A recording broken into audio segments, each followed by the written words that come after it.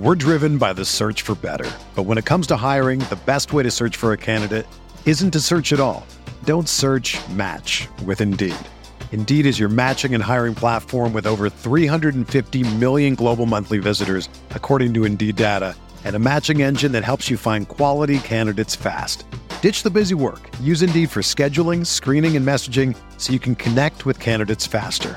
Leveraging over 140 million qualifications and preferences every day, Indeed's matching engine is constantly learning from your preferences, so the more you use Indeed, the better it gets.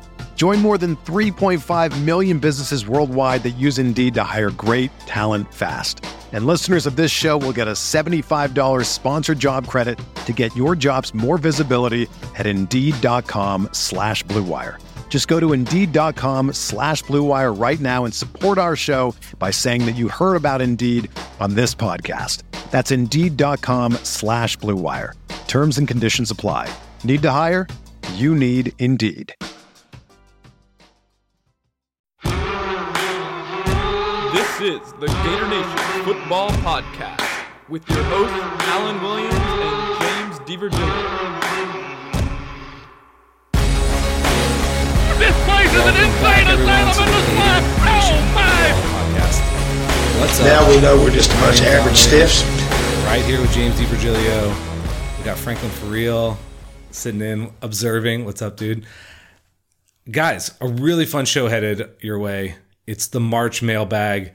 We put out the bat signal for questions. You guys responded with a ton of good ones. We're going to try to get to as many of them as we can. I'm stoked to be talking Gator football again. What's up, James? Yeah, it feels great to be having a March episode, and each and every year this mailbag segment gets to be more and more voluminous. Hopefully you want that because we go away for a month and now we're back, and we have so much stuff to talk about. We probably should break this up into like 4 or 5 episodes and give it more love on each question. But I think instead what we're going to do is we're going to answer almost every single question, and then we're going to get your feedback after this podcast on maybe the 4 or 5 questions you really want collectively to like have a more in-depth response on, and we can include that in our next pod. We have tons and tons and tons of good stuff to get to. We organized this thematically. We did not organize each question within the theme because we got so many. So you'll probably hear us kind of read over some and say, well, we've actually already answered that. So bear with the casual format of today's pod. As always, if you like our content, like us on Facebook, follow us on Twitter, become a patron on Patreon. You can send us an email from our email address, whichever way you want to contact us. And over the break, over the month, we did have one new patron in the dog days of winter. Harrison Stanley, welcome aboard. Thank you very much for the dono. Alexander's still sitting on his throne during the winter time. I imagine he's in a large castle by himself with a fire, keeping himself warm. And a fun update. Yeah, this is last great. podcast we had a gentleman who wanted his name to be that he wanted to get hired by Feather, by Alexander Leventhal. And here's the update. He did. It worked. So you too can get a job using the Gator Nation Football Podcast dono machine. But that's actually a really cool story. Congrats to both of them. We hope it certainly works out. That's awesome. Fun to be able to bring such things.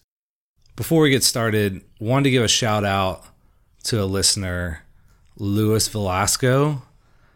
We got word that you're battling cancer, and we just wanted to say that we're praying for you. Thankful that you're listening to the show, and hope that maybe this episode brings you a little bit of joy. All of Gator Nation with you on this. So keep fighting, man. We're with you on it. All right, let's kick off the podcast, Alan, with some news and notes. Just a couple of items before we get into the questions. We last talked about the rumors of hiring Charlie Strong and Kerwin Bell, neither of whom we hired. Charlie Strong goes to Alabama. Any thoughts on this? I mean, Alabama's coaching rehab facility seems to be doing wonders for people, so I'm not surprised he went there. I mean, it's probably a tough, cultural adjustment to navigate. You used to be like a defensive coordinator, at one point interim head coach, and now you're just an analyst. I don't know how like that would sit with somebody like Todd Grantham. Would they feel like there's like a power struggle? So I'm not surprised he went somewhere else, maybe just even to avoid the awkwardness. I think it's another power play by Alabama and Nick Saban, and it sort of shows you the esteem that Nick Saban has. He doesn't care about taking on national championship winning defensive coordinators, guys that were head coaches. That's not going to be too big for his program. As I said before, I don't think Strong fits schematically with what we should be doing anyway. Grantham's not doing the things I want either, so I don't know if that was going to help or hurt, but I think at this case, is it a loss? Sure, an extra eyes, a set of eyes with Charlie Strong's experience would have been great, especially with his ties to Florida. To lose out on that seems like a bit of a bummer. I think more importantly, Alan, we need to continue to hire more analysts. I think that's the key. You need more of these people, not fewer of them. And it doesn't have to be like Charlie Strong level, what they're asking those analysts to do. I mean, a notch below him would be perfectly fine. But yes, robust off-field staff has been one of the keys for these dominant programs over the last few years. It's kind of the secret sauce behind what a lot of them are doing. So a huge announcement happened right as we finished recording our podcast last time, as luck would have it. Tim Brewster got hired. We answered some questions on Twitter and Patreon about this. Of course, Alan, you and I love this hire. This was a Grand Slam hire. This was actually exactly the hire we did describe in the second half of that podcast. Here's what we need. Here's what we want to see Dan Mullen go for. And he did it. And that's excellent. I think this continues to show that Dan understands what we need on this staff. And this is a slam dunk hire, Alan, that I think is already paying dividends for the program. Yeah, it's funny. If you're not familiar with Tim Brewster, long-time kind of ace recruiter of Florida, a little bit of a mercenary type of guy who recruits really well, big personality, all over social media, the kind of guy I guess you hate if he's on the other team and love if he's on your team. I expect this to pay dividends for as long as he's here at Florida, but this is the type of guy you need to hire currently with our staff. And so even if we just he helps us up our recruiting 10%, I think that's going to be a big deal for this team. And if you're paying attention to the enigma that once was the number one running back recruit for the 2020 class, Florida is now strongly in contention for him, and a lot of that has to do with Tim Brewster. So you're already seeing us being in contention for a guy we would not otherwise have been. And that's kind of the power of having a guy who has, as you just mentioned, that sort of recruiting power, pull, or prowess. Yeah, I don't know if we're going to get much to the guy you're mentioning, Zach Evans, who has a tumultuous, to say the least, recruiting story and profile. Who knows? I mean, I think every program in America at one point thought he was coming there. So I think some people are forecasting him here. One of those things where I will believe it when he shows up and enrolls in class. So until that happens, I'm not holding my breath. He may very well do that. This is the type of guy, though, I wouldn't count my chickens before they're hatched. And lastly, in our news and notes column, combine performances. So Rich Eisen ran the 40 in under 6 seconds. Third time he did that. Congrats. Jerry Rice ran the 40 as a 60-year-old, basically. And a lot of Florida Gator players ran the 40. What stuck out to you, Alan, about some of these times and some of the combine performances from the Florida players? Yeah, good performances overall by a lot of them, especially the guys who were expected to do well. I mean, Chris C.J. Henderson ran a 4.39, which is an excellent time for a corner. He looked really good in some of the drills. I'm not a crazy combine guy, but that stuff, of course, pops when someone does really well. And he needed to do well because that's his profile as an athlete. Also, you saw Zuniga, Grenard, lots of guys perform well who needed to perform well to solidify their status of where they're potentially going to get drafted. I don't think anybody oh man, we weren't expecting that for better or for worse. So I think a lot of those guys did what they needed to do, which is good for them. And I think Van Jefferson too, in some of before he got hurt, people were impressed with his route running and all the stuff that Gator fans had seen for years now. Yeah, a lot of speed. I think the key here was they delivered. Right. And that's a sign of program consistency. Not just speed, but also work ethic. You saw what happened with Polite, right? Previous draft. You saw what happened with some other guys in different regimes. You're not seeing this with Dan's guys. They're performing as advertised, and that is the sign of a program on the rise. But it was notable, I think, just how fast some of our guys were. Freddie Swain running mid-4s, 4.4. It's a good time for him. It was very good. And we talked about last year that he's going to play a slot receiver in the league, I think, for a long time. Right. That time for him might have been the most important because he's a guy who's obviously productive, but in our offense with as many receivers, not eye-popping stats. But I think that time bears what you see on film. Now, if he had run slower, he'd been like, well, he's a guy who can probably do it. Now, I think teams are going to be a little higher on him because the time matches the tape, and that'll allow him to get, I think, an even better draft position. I don't know. He's not going to vault up the boards to the first round, but maybe, kind of holds his spot. Like you said, did what he needs to do, but that was an important time for him. Good to see those guys kind of being sent off. And then CJ, disappointing year. We heard possibly he was, in fact, injured during the year for a large stretch of it. Raises a lot of questions why you have a corner that fast not playing press man. Questions we're not going to get the answers to anymore, but hopefully those guys will have productive and long NFL careers. With that, let's begin the mailbag portion of the March Mailbag episode that we are about to embark on. This should be quite a journey. We're going to start with a category that Alan termed present day news and notes. So we went from news and notes to present day news and notes. And the first question comes from a longtime Patreon supporter, Jeffrey Hoy. What up? What up, Jeff? How excited are we about the current state of recruiting and the recent hire of Tim Brewster? So we both talked about the hire of Tim Brewster. We've talked a lot about recruiting. In a nutshell, now that it's all said and done, how do you feel about it? I would say excited is an interesting word. I don't think obviously we're not recruiting, so I don't lay in bed thinking about recruiting. I would say the word I would use was optimistic. And so that's good. I think we've been somewhat, in the range of lightly pessimistic for a large portion of the Dan Mullen era, and then to go, I'm interested to hear what you say. I would say I'm more optimistic than I have been. I was probably a little more optimistic than you in the past. Would you say if there's a scale from highly pessimistic to highly optimistic, you've moved slightly from maybe even neutral to optimistic? Yeah, I like doubtful to optimistic because we hadn't had enough data to be pessimistic. Okay. But I was doubtful that he could get it done.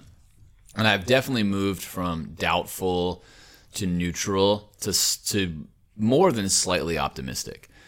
I think the foundation is here for this next year's recruiting class to progress even further. We talked about the fact that although the rankings were close this year, I think you can make a very strong case that this year's class was in fact a step up in tier from last year's class.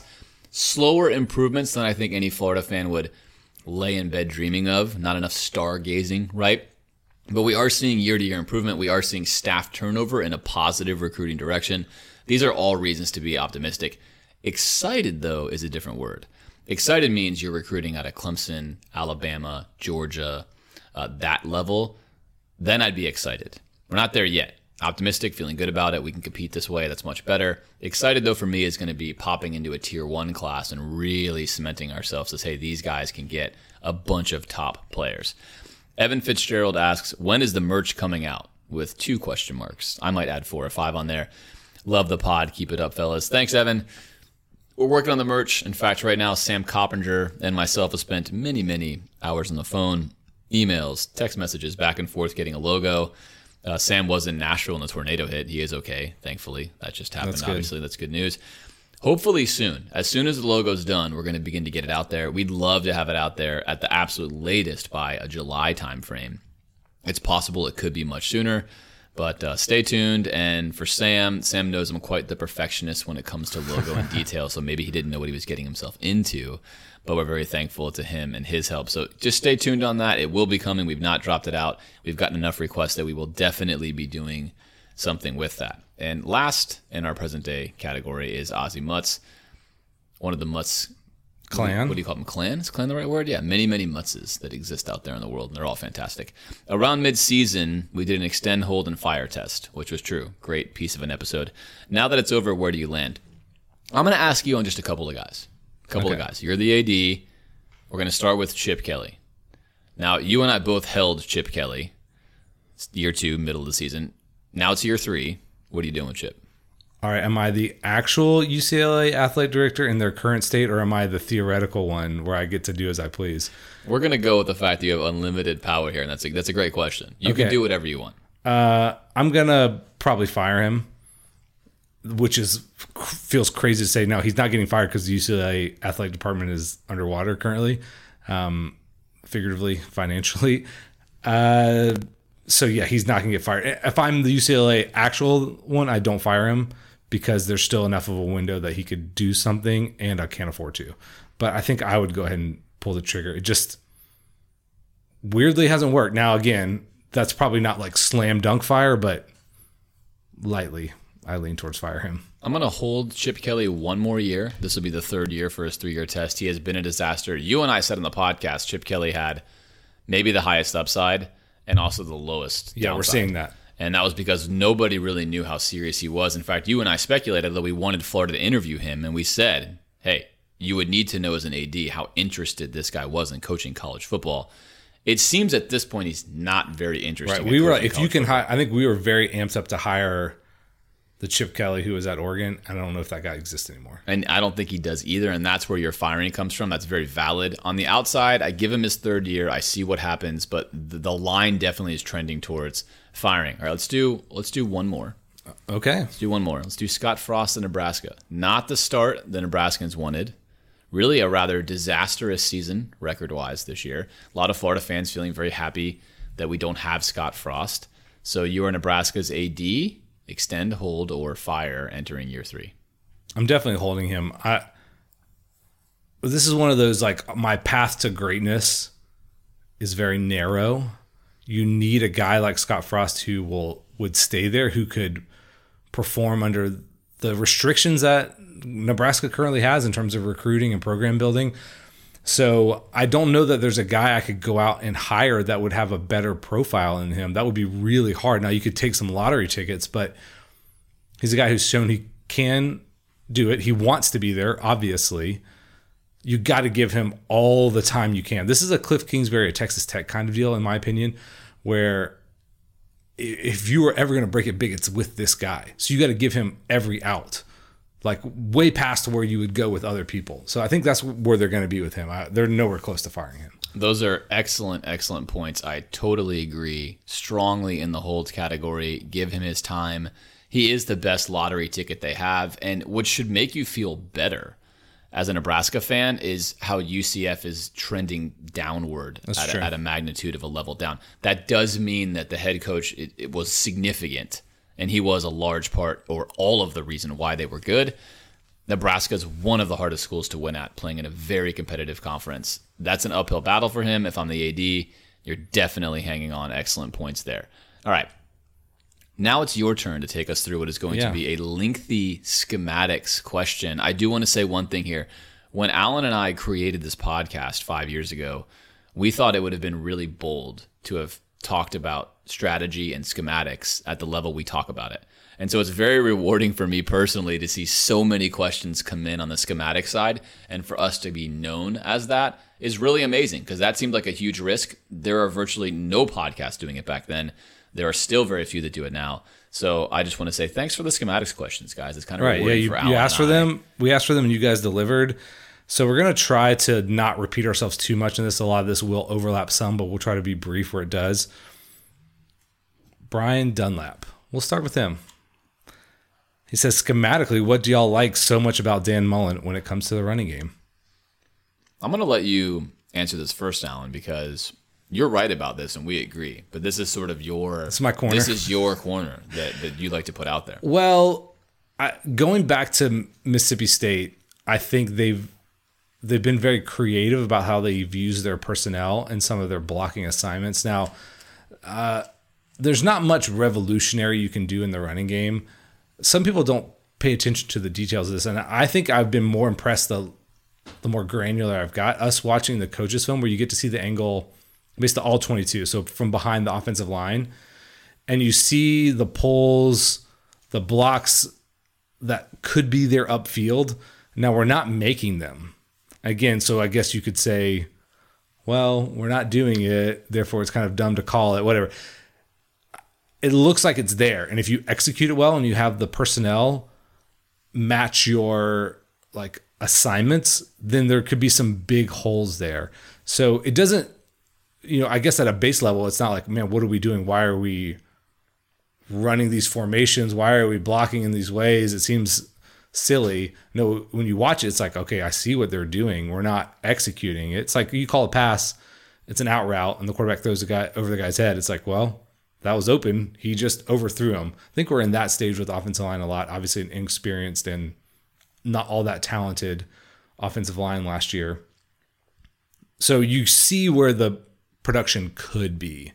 That's what we're aiming at there. And again, I don't think that we're doing anything that nobody else in the country is doing, but I like what we could accomplish if we had a quarterback who throw the ball and an offensive line who could block. Seems like the running game would be there. What I like about it is what you said. It's the attention to detail. It's the creativity.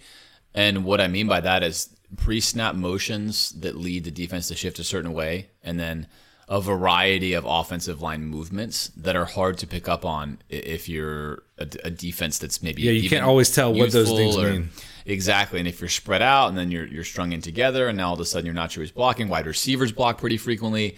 There's a lot of stuff going on. Now, I myself actually prefer a much simpler NFL-style power running game. The reason why a lot of colleges don't do that is because you can take advantage of other programs in college that you just cannot do in the NFL. Guys in the NFL are not going to miss their assignments like they do in college. I think it's very advantageous to give the other team a chance to screw up by running your counter play with a couple of little wrinkles in there.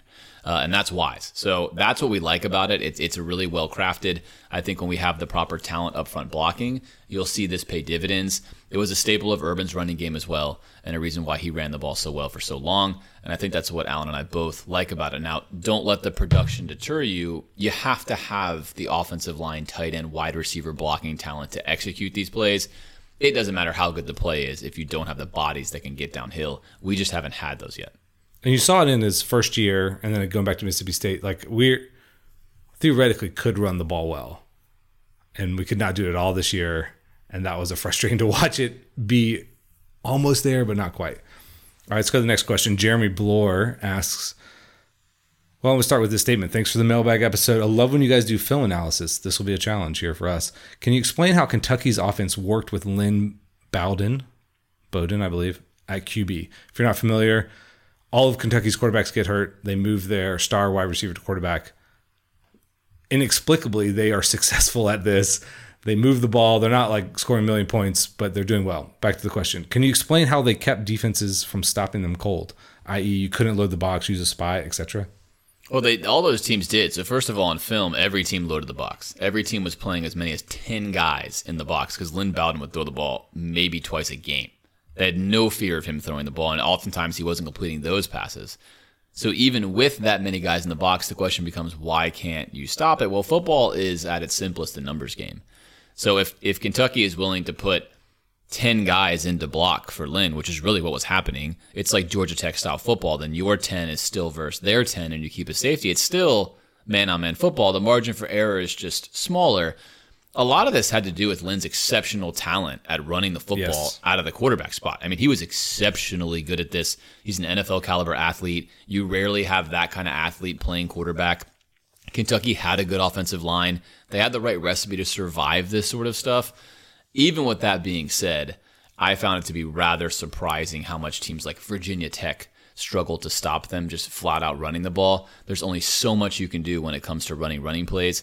But there's a reason why my high school coach, John Sprague at Riverview, who coached for many, many years before losing his job or retiring, ran the wishbone veer. It's hard to stop that stuff if you have good athletes and you know what you're doing. So hats off to Kentucky for doing it. A lot of defenses don't see it anymore. A lot of high school defenders played against spread offenses. They're not used to running up against that kind of all-run offense-oriented system. But all in all, remarkable is what I would say. And we didn't get to watch a ton of Kentucky, but I watched enough to know what's going on. You would use exactly what you mentioned countering that. But again, if you fill the wrong hole and that team knows who to block and you get a little crease, it's 4, 5, 6 yards at a time. And that's really what was happening is they were just squeaking out yards, winning games 17-14, winning games at the end. But again, a remarkable job from Kentucky. Probably one of the more underrated seasons because they kind of got lost in the shuffle. But in the SEC to do what they did, Alan, was pretty special. Agreed. And like you said, I think a lot of this was Lynn Bowden, his particular skill set. And he's just a hard guy to tackle.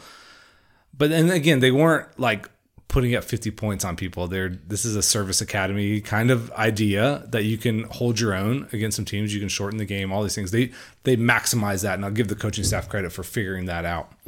All right, Raul Rodriguez asks, what separates an excellent offensive strategist and play caller like Mullen or Spurrier from a mediocre one? What details do the good ones understand? Well, you answered your question right there, Raul. It's the details. And that's why it's a good question that you ask, because you sort of ask what separates it, the details. What details do the good ones understand? Spacing, timing, and coverage. Spacing, timing, coverage. In order for routes to work, you have to have the proper spacing between the routes.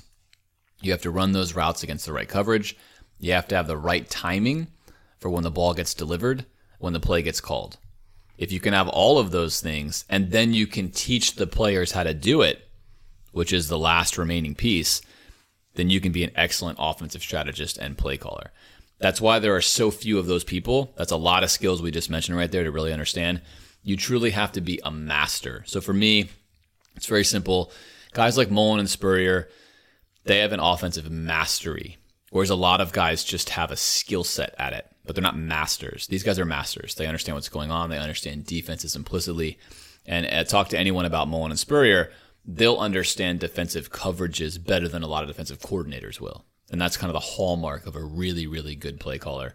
And I think that for me is what separates those kind of guys. So there's two things we like to talk about here are strategy and tactics, and those words get conflated, but we'll use them distinctly here. And if you put it into like a military thematic here, a general, so the strategy be like, where and how do I attack?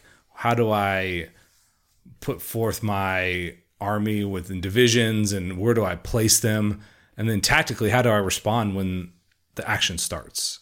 So in football, what kind of offense am I running? How well do I understand it? How well do I understand my personnel? And then tactically throughout the game, what am I doing to respond to what the defense is doing?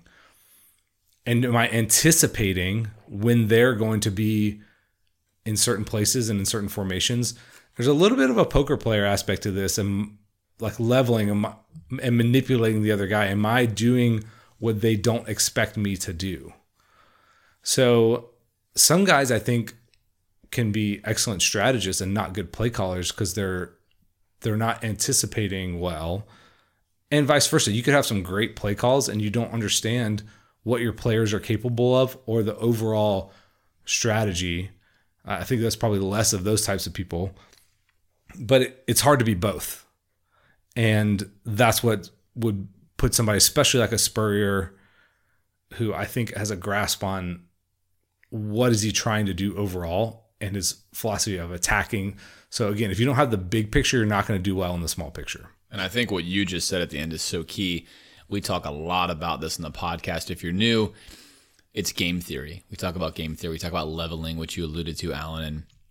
And very simply, to really be a master, you have to know, if I show this formation, what is the defense likely to counter with? And if I move a guy here, or if I move a guy there, if I add this route here, what's their reaction to that? So it's an action-reaction cycle, and the best have a very good feel at crucial times what the opponent's going to do. And if you can be one level in front of your opponent knowledge-wise, you can be very, very successful as a play caller. And that's something obviously Spurrier had in spades for a long, long time. And then Mullen proved last year, I think he really had a lot of mettle for. And then, of course, the best at this just are continually really good year in and year out at sort of mastering their own personnel and then how teams are going to counter that. And that leads to wins. That adds wins to your team if you have that capability. All right, this next question gets a little more granular. It's interesting of how teams might respond to us. So Stephen Kirkhoff, I believe that's how you say his name. What's up, Stephen? Says Florida threw a lot of in-breaking routes last year, especially to Kyle Pitts. How will defenses adjust to take those away, and what is our counter? Well, right out of the bat, this is a remarkable statement to even make. One of my major criticisms on Dan Mullen during the Tim Tebow years, during the Mississippi State years when he came into Florida, is that you don't run in-breaking routes unless they're a slant. They don't exist in your playbook. Digs, over-the-middle passes. With the emergence of Kyle Trask, who's unbelievably good at throwing those routes. We started running them, and that really opens up the football field. So first off, amazing that we're even talking about this. Second of all, defenses will adjust the way they started to later in the year, and that's by assigning either a safety to drop down and double, so you're going to rob that. If you've ever played Madden, what happens is your safety will rob any dig route. And you can key that on a player too. So you can have your free safety or your strong safety say, look, on hike, I want you to basically watch Kyle Pitts. If he makes any in-breaking route, you jump the route in front of him. Secondarily, you can shade linebackers into that. So you could have Kyle Pitts be manned up by like a nickel defender. He runs his route and you bubble a linebacker either like inside or outside into the throwing lane. So you give yourself like a buzz zone. There's all sorts of terms for these types of zones. Don't worry about them. Just know the goal is to slide somebody underneath to where the quarterback doesn't read it. And now that defender guarding Kyle Pitts has help. And so there's a little bit of a gamble as to where the ball may go. If teams specifically wanted to take away in-breaking routes, you could even have your slot corner play a technique, basically inside technique, not to allow Kyle Pitts to get an inside release. Now you force him to the outside. You can roll your safeties outside. The real name of the game is teams will absolutely be keying on Kyle Pitts next year. There's a variety of ways you could counter this, and teams will usually employ a second defender to help with that, and they'll rotate which one that is. So the quarterback cannot get a good feel, Alan, for who is going to be assigned to helping. And if he makes an incorrect read, it could wind up being an interception. Most importantly, it deters the quarterback from going to a guy like Kyle Pitts because there's too much confusion on his side of the field. Yeah, I think teams are going to make us prove that the other guys can do it. So they're going to watch Kyle Pitts eat everybody's lunch, and they're going to do some of that stuff you said, and probably multiple things depending on how effective their personnel is at adapting.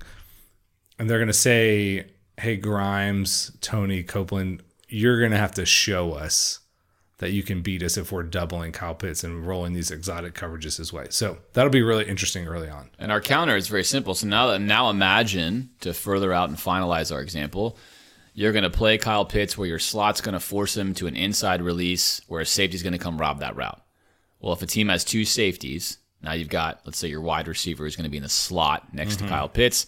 That guy could basically run a little quick one-step corner post route, bend the corner out, create space right behind the safety. Trask gets the ball in on time, safety comes downhill, ball right over his head, touchdown. And you did see, right? We threw some of these routes at, especially Copeland.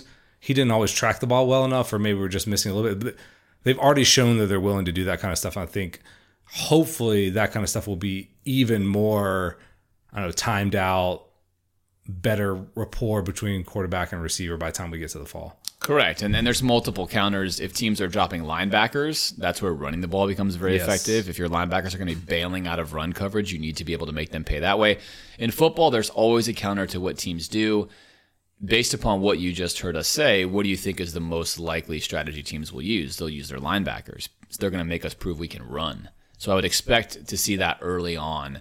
Teams are not going to commit a safety down on us until they have to. That's a much more aggressive strategy. They're far more likely to say, you know what, let's play soft against the run, make them prove we can run it, which is why this season, just like last season, is going to rely heavily on the O-line as to how well we can use a guy like Kyle Pitts to create openings for other players. Okay, hopefully that question gives you a little window into just how coaches have to think next level about what's happening. They can't just go, oh, Kyle Pitts is good, I'll throw him the ball. Okay, Daniel Gray asked a variety of questions. I think the one we're going to cover here is just the first one, and we'll maybe pick up some of these types of questions later on, where we ask a lot about the offense and what we're going to do forward. But James, specifically, do you see any scheme changes for our defense, i.e., do we move to more of a cover two or anything like that?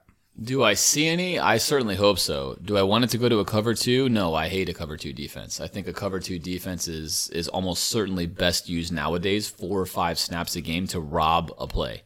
Rob a post route, jump a corner, jump a hitch route on the edge. Cover twos have largely been erased from football because of the spread offense. And you can see this not only in college, but also in the NFL. There are way too many holes in this with vertical attack passing games. Mike Leach makes it a habit of eating up cover twos. The league, like we talked about a lot last year, has moved way more towards man defense and cover one. With that being said, you might be saying to yourself, wait a minute, James, the 49ers almost won a Super Bowl playing a lot of cover two. That's true. They did. They had remarkable personnel to be able to run this. They had the best defensive line in all of football. They had a lockdown corner in Richard Sherman. You have to have exceptional talent nowadays to play cover 2. I think a lot of people like myself would argue that defense, while it was really great, ultimately hurt them in a matchup against Kansas City, where they would have been well suited to have played more man coverage against a team like the Chiefs, which is the team of the future versus kind of a defense of the past. But with all that being said, Alan, in college football, with our advantage that we should have on defense talent-wise almost every single year, I would like us to do way more of what we did not do last year. Bring our corners and nickels up, play on the line of scrimmage, press teams, make the windows small. More of what we did at the end of the year. Correct. And if you want to put 2 safeties behind them occasionally to play a cover 2 man, fine. The problem with that is it's not as easy to disguise when you want to roll to a cover 1 or a cover 3 or any kind of robber zone. It's just a little bit easier for a quarterback to pick up that shift. But all in all, you ask biggest strength, biggest weakness, Daniel. I think on defense, schematically, our biggest weakness has been the lack of willingness to be aggressive with our athletes on the line of scrimmage with opposing teams' wide receivers. I gave a lot of credit to Clemson, although they got beat by LSU. They were willing to consistently play man defense in the box, press against LSU. And they tried every corner they had until the game was over and they lost. And that's okay, because you cannot beat a team like that playing zone. Clemson played zone. They got burned. You can't do it. So that's our biggest weakness, I think, is that Grantham against good quarterbacks and good teams seems to want to play soft. And that has been tearing us up. As athletes, I'll ask you this question. Daniel asks, who's the X factor this season? Which is a tough question to ask this early. But who are some new faces you think that may allow us to do what Grantham said last year? I need more players that can defend across the board versus having these weaknesses I need to manage. Well, the X factor is what they do again at nickel. And we have a whole Amari Burney question coming up, so I'm going to save this, but he's part of the answer. And what do they do with Marco Wilson? So that's where I'm leaning, is like what their kind of multiplicity would allow us to, kind of keep the same personnel in the field and not get caught in bad looks depending on who you have out there. So again, really schematically, I think we have the talent to do what you would propose would be the best way forward. I guess the biggest X factor is, does Todd Grantham do it? There we go. All right, let me ask a question here. I'm not sure who this is from. We kind of copied and pasted a little bit. Some of this is probably from Twitter. But let me ask, how does the air raid, which I know you're a big fan of, mix with the smash mouth run scheme that Mullen tends to like to run? Well, I think that Mullen doesn't necessarily run a smash mouth run scheme. You would consider him to run a spread run scheme with the quarterback option being in there, a little more finesse based. I'm going to call that, how does air raid mix with pro style running? And I'm going to tell you to see the Kansas City Chiefs mixed in with some college flair. So the difference between the Chiefs and the Patriots are really like the jet sweeps, the backfield action with Tyreek Hill. That's very college-like, and it's very effective when you have the speed they have. Patriots don't have that speed. It's not going to work. You have to be really worried about stretching the field vertically. So for me, the major appeal of the air raid is it should allow you to implement a pro-style running game. Now, Mike Leach does not do this. He keeps his run game notoriously simple. I think it's one of his Achilles' heels is that he's way more strategic, Allen, than he is tactical. He runs the same plays every single year. He very much believes in his system. That is nice, but you have to be more exploitative using tactical play calling. Andy Reid did this masterfully this year.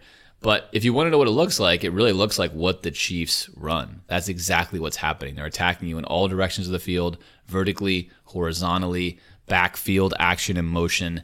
It's an extremely well-designed offense. Almost all of it comes from more of the college style of game that then gets cemented with NFL-style passing routes and complexity. But that is what it looks like. That is why I love it. I think you're going to see more and more of the NFL continuing to run it. It does, of course, Allen, require the proper trigger man, which nowadays is a guy who's got an absolute missile for an arm, is very accurate, and if you're Patrick Mahomes, also can run. Right? That's everything you could dream of. But I think all in all, that offense is very successful. It's very hard to stop, especially at the collegiate level, if you can get it rolling. And again, you mentioned everything really comes down to the quarterback. If you have Patrick Mahomes, you could probably run almost anything, and he would be fairly successful at it. But the Chiefs has done a great job of accentuating his strengths and allowing him to be, the next generation, like basically the prototype for what you would want moving forward. And even size-wise, he's not the old school NFL, but he has everything you would want for this era of football. Okay, let's go to the next one. With Keon Zipper, can't remember actually. With Keon Zipper poised to make an impact as a second tight end or halfback, how do you think that'll impact our running game, passing game? Didn't have a lot of those sets last year. Having a second tight end, as Bill Belichick discovered many years ago, he was well ahead of the curve when he had both Aaron Hernandez and Rob Gronkowski. Just stop and imagine that for a second. That's what he had on that football team. It's incredibly hard to stop, especially if they can run block even at all. So I'm going to answer your question in the best case scenario and say, imagine that you have two tight ends that can catch passes and can block, and then you have the receivers that we have, and you have a guy who can deliver passes like Trask. What does the defense do? They start guessing because they have to guess. They're not allowed to just react because it'll be too slow. And that's exactly where you want to be as an offense. The second tight end look is one of the most powerful looks in all of football. You're watching the tight end emerge more and more in the NFL. Again, Belichick really led this movement. And that is because that is a weapon to attack the middle of the field, which attracts safety attention, which allows your receivers to work one-on-one. If you have two tight ends, both of the safeties are worried about one of those tight ends making a corner route or a post route or a go route. It puts tremendous pressure on your defense, on your linebackers, on your coverage scheme. It's a phenomenal thing to have. We can only hope that we are able to utilize it more. We thought we might be able to last year, Allen. Just never came to fruition with Krul and others back there really not being threats in the passing game. Right. Well, ideally, you'd want a guy, like you said, who can do both at an elite level. There are very precious few of those individuals in the world. Most guys end up being more of a blocker or more of a route runner. Kyle Pitts was essentially at the start of the year, a glorified wide receiver who, for all his skills, wasn't a dominant blocker by any means. I think he improved on that a lot. Kroll never really got there as a two-way kind of guy. We'll see. I think we have talent in the tight end room, and if those guys can start to fulfill that potential, I think that's going to open up things for us in a lot of different ways. Much of what you said, not tipping the defense to what you're actually going to do by which personnel you have out on the field. Prince Akeem. I hope you're really a Prince. That would be cool. It says, you always praise Dan Mullen's run scheme. Makes a point about how we were terrible at run blocking. And so maybe if that improves, he asks, how can another safety in the box benefit the man-to-man beaters we want with our receivers? Well, then you lose a guy in the back end of coverage, which means now you have 4 or even 5 receivers, if you count your running back, running routes into a one less man defended backfield, which is a tremendous advantage. And with a guy like Trask, who's very, very accurate and can throw to spots, you're changing the game. Teams have obviously been extremely reluctant to drop any safeties down to come into the box because of what we could do against them. It would be a dream, Prince, to have a scenario where teams are worried enough about our run that they bring their strong safety into the box. That almost seems like that's an impossibility at this point, given what we saw last year. But obviously, if that happens, there's tons and tons of space on the field, and you are able to then run a variety of routes, and the game becomes much simpler. Now it becomes a matchup game. Now it becomes, hey, I like my wide receiver against this DB. Once I get that matchup, I might motion someone else across the backfield and know I've got a ton of space for my receiver to work. So the game sort of devolves in complexity the more you can threaten a defense with the run. Exactly. And all of a sudden you can throw to wide open spaces of the field and let your receiver run into it. And that starts to really progress how dangerous you are moving the ball down the field. Okay, Tyler asks, I'd love to hear about which routes or route concepts beat different types of coverage and why. And then any resources you recommend for learning more about the intricacies of the game. All right, I'll answer your second question first. So there's a lot of resources on Google. We get asked this question a lot, Alan. If you want to learn about coverages, the best way to do it is to go onto YouTube if you like to watch videos, or go onto Google if you like to read, and type in cover 1, cover 2, cover 3, cover 4 explained. And there are just a plethora of resources that will do this for you. To answer your question, we'll start with a couple of very simple ones, and you can build them out in your mind from there. But one of the most famous route combinations in all of football is called the smash combination. And the smash is going to have a corner route being run from a slot receiver or a tight end on the line of scrimmage. Can you say what the corner route is? And the corner route's going to be, you're going to run maybe 7 to 12 yards, depending on what team you play for and what the situation is. And then you're going to wind up breaking at a 45-degree angle to the sideline. That's going to be your corner route. And then you're going to have your wide receiver with a corner on him running a 6 to 10-yard hitch route. 6 to 10 yards. So you have a hitch, and you have a corner going over top of this hitch, if you're imagining this in your mind correctly, against a cover 2. A cover 2 is going to have a safety that is splitting the field in half, and that corner is going to be aggressive. That corner should be aggressive on the hitch route, which means you should be getting a one-on-one matchup, tight end or slot receiver versus safety, which is a matchup that you like. It's a very, very good cover 2 beater. The holes in the cover 2 are the middle of the field and the sideline, and it's a way for you to attack those areas. By the flip side of that, Alan, you can easily switch that route and have your tight end run a post route over the middle, and you can attack the middle of the field. But the weakness is in the cover 2, sideline, deep middle. So what you do is you find creative ways to attack them. And the reason the smash route is such a popular route is now we can imagine the corner is going to bail on hike into, let's say, a cover 4. So you have 2 safeties, and the corners all drop back forth. It's divide the field in force. So it's 1/4, 1/4, 1/4, 1/4, splitting deeps.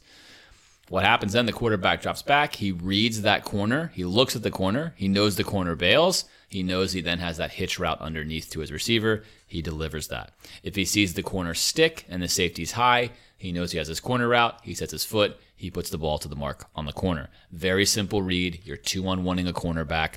That's good football. Secondarily, the play that really defeated the cover 3, which Nick Saban has wrote extensively about in his time during the NFL, was the 4 verticals. This seems so incredibly simple, but really for most of the 70s, 80s, and early 90s in the NFL, every single team started to run a cover 3. It was sort of the end-all, be-all pass defense until all of a sudden quarterbacks had strong enough arms to run 4 verticals. Put 4 receivers out there, or 3 receivers and 1 tight end. If you have 3 safeties and 4 receivers running a route, imagine 2 guys on the edge running go routes on the sideline. Then imagine 2 tight ends running seam routes, and a seam route's basically on the hash. That middle safety, he can't cover both of them. Quarterback takes the ball, looks to the right, safety moves right, he throws a backside seam pass. Now, Nick Saban famously writes about this, saying up until guys like Dan Marino played, there wasn't a quarterback who had strong enough arm to look off the safety and then hit that 30, 40-yard seam pass. With the guys like Dan Marino and now most NFL quarterbacks today, that is a pass they make in their sleep. So away goes the cover 3. But what you're learning is there's a beater, if you will, for every single coverage. If you told an NFL quarterback exactly what the opposing defense is going to run, he could call a play that will have somebody open every single time. So therefore, the game of football then becomes a game of cat and mouse, a game of chess match. I'm not going to tell you what I'm running. You have to figure out what I'm running. Hopefully, my defense disguises it long enough from you as a quarterback that my defensive line gets to you and hits you, or I confuse you enough that you make a mistake. And that is really the beauty of football. It's the reason why we do this podcast. And hopefully there, we kind of went through a cover 3 beater and a cover 2 beater. And of course, there's those for everything. Can you quickly detail what would be just the primary routes you'd run against, like a man-to-man defense, which you say would be coming more and more? Sure. One of the favorite man-to-man routes against any kind of man coverage, let's say press man, is one that Peyton Manning ran all the time. And it's super, super simple. It's the slant wheel. So you're going to have your outside receiver run a slant, and you're going to have your slot receiver. So the slot receiver is the guy that's closer, right, to the quarterback. He's going to run a wheel right underneath that slant route. It creates a natural pick. It's completely legal. The defense then either has to switch that very quickly, which is really, really hard. And if they don't switch, as long as that wide receiver runs his slant correctly to get into the way of the defender guarding the wheel, it's a wide open touchdown. And Peyton ran this play to perfection during his career. You can find tons and tons of highlights from throwing touchdowns here. There's plenty of other combinations that work that way, but primarily, as you heard us talk about on the pod last year, Alan, the best man-beater routes are rub routes, just like that. Whether it occurs down the field, like LSU did a lot last year, or right on the line of scrimmage, you need to do something so that these receivers are basically causing the defenders to either have to switch off or run into each other or run into one of your players. To just simply run a corner route against a man defense, although your man could beat him, is a far less efficient way of getting your receiver open. So yeah, you'll see lots of offense features a ton of slants, to try to press the defense into doing something different, because if you don't have the type of coverage guys, then that's a very simple route. But really what I want to highlight what you said is you're not just talking about routes, you're talking about combinations of routes. And that's a little bit where you were criticizing Dan last year, is not using the type of, not just the routes that they were running, they're running good routes, but the type of combinations they were being used in that weren't maximizing what those guys could be doing on the field. Okay.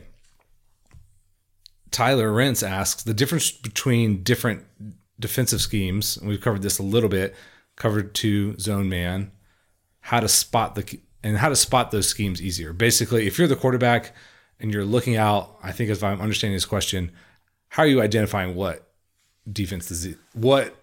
scheme the defense is in? Yeah, this is good. So let's do exactly what a quarterback would do. So you're in the huddle. If you're in college, you're going to get the play call from your offensive coordinator. So Dan calls it in. You're Kyle Trask. You break the huddle, call the play. You tell the receivers what to do, the running back what to do, and the offensive line what to do based upon 3 code words. Then you break the huddle and you look. So the first thing you're going to do is you're going to look at the back end and you're going to say how many safeties are there. Okay, they're showing me 2 safeties. That means it could be cover 2, could be cover 4. Let me look at the corner. So the corner's pressed up or are the corners off? Are the linebackers soft or are they threatening? How many guys are on the line of scrimmage? And you're taking this picture in within really 4 to 6 seconds. You're making your pre-snap read. Then you'll make your adjustments. So if I think it's a cover 2, I might call a route audible. I might call an offensive protection slide if I feel like there's a blitz coming to make sure I have time to get my play off. And then I take my snap. When I take my snap, I'm going to key again the back end or my key defender. So you heard me talk about earlier, if I pre-snap read, it's the cover 2. I'm going to take that snap and I'm going to read the corner. The safety doesn't matter. I read the corner. If the corner bails, I look for my hitch. If the corner sticks, I look to my corner route. That's my progression. If those 2 aren't there, I probably look to a check down. Running back coming out of the backfield, drag coming across the field. And that in a microcosm is a play. Now, what gets confusing is all of that stuff I just told you could have looked like cover 2, and then on hike, they could have rolled into a cover 3 where they brought a robber down into one of my lanes.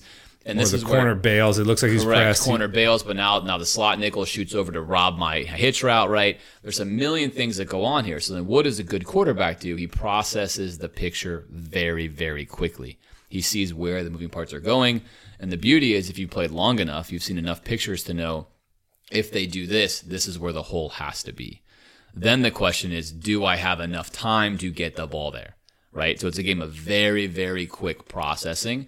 That is the game of quarterbacking in football. It's one of the biggest reasons why on this very podcast, we were able to correctly identify, Alan, I really think before anyone else, just how good Kyle Trask was.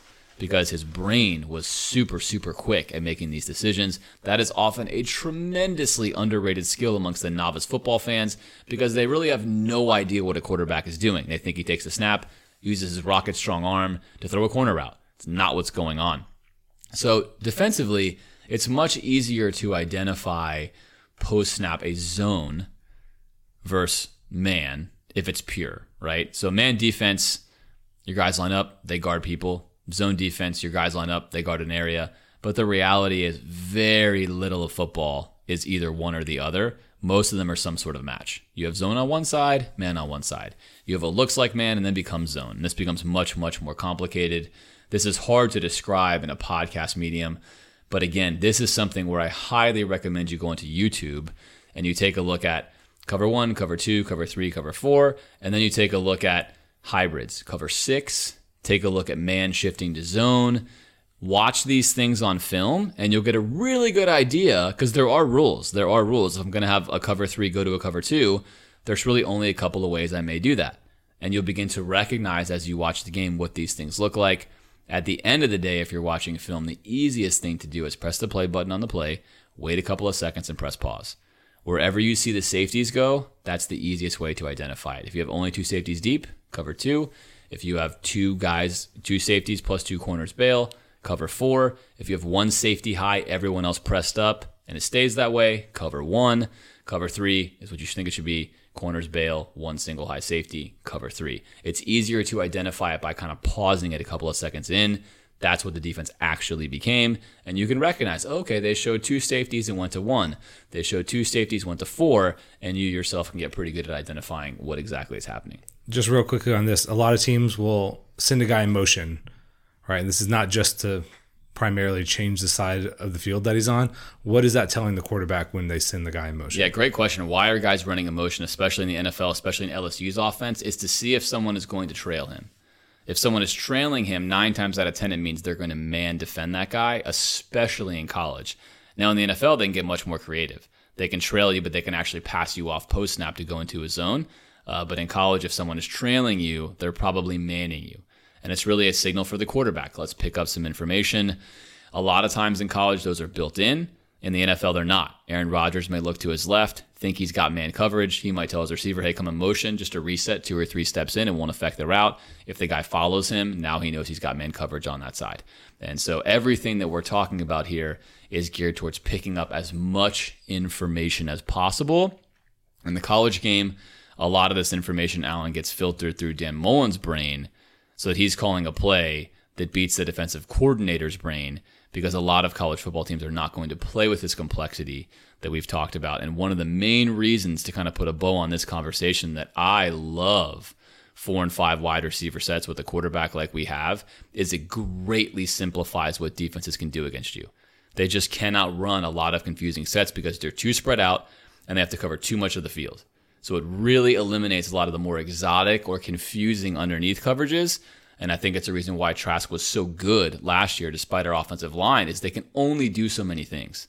And so a good quarterback can really take advantage of that. All right, let's talk about this. Let's move to the offensive side. Hypothetically, this is from Joe Pisani. Hypothetically, can you envision and describe a way in which both Trask and Jones could be effectively used?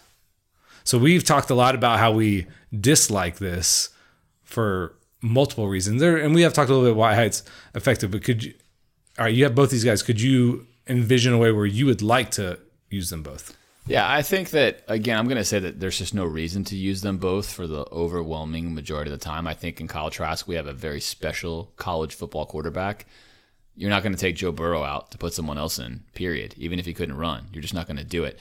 The case to use Jones, if you're going to use it, is much like how we used Tim Tebow with Chris Leak. Now, Trask is much better than Chris Leak. This is not the same situation, but we did employ Tebow correctly. He was a short down running back. He was a red zone option. It does make sense to bring in a guy like Emery on the 2 or 3 or 4 or 5 yard line because there's lots of stuff he can do. Passes are simple. If it's not there, throw the ball to the back of the end zone. If not, run it. Those are all valuable places to use him on. We haven't really done that with him. So for me, if you want to find a way to use him, red zone is the primary spot, specifically within the 5 yard line. A guy like Trask is going to be either handing it off or throwing it. Again, I'm not taking Trask out, but if you want to craft a way and you want to give him some packages, that's what that should look like, in my opinion. You need to get something complementary that you don't have with Trask, and the best place to utilize that is definitely, again, I think within the 5-6 yard line. Right, because those Trask is his ability to read the defense the field is compressed, so there's less opportunity for that. And especially if it's a play where we talked about the defense knows you're going to run it and you're going to run it, go for it, right? So I think in certain clock killing situations too, there might be some benefit of having him out there where they can't necessarily load up on Dameon Pierce or whoever. So what we're talking about though is situational. I think where some people are envisioning is there's some kind of meta tactical strategy where you're running them in and out. I don't envision that being helpful. And certainly everyone loves trick plays. I love trick plays.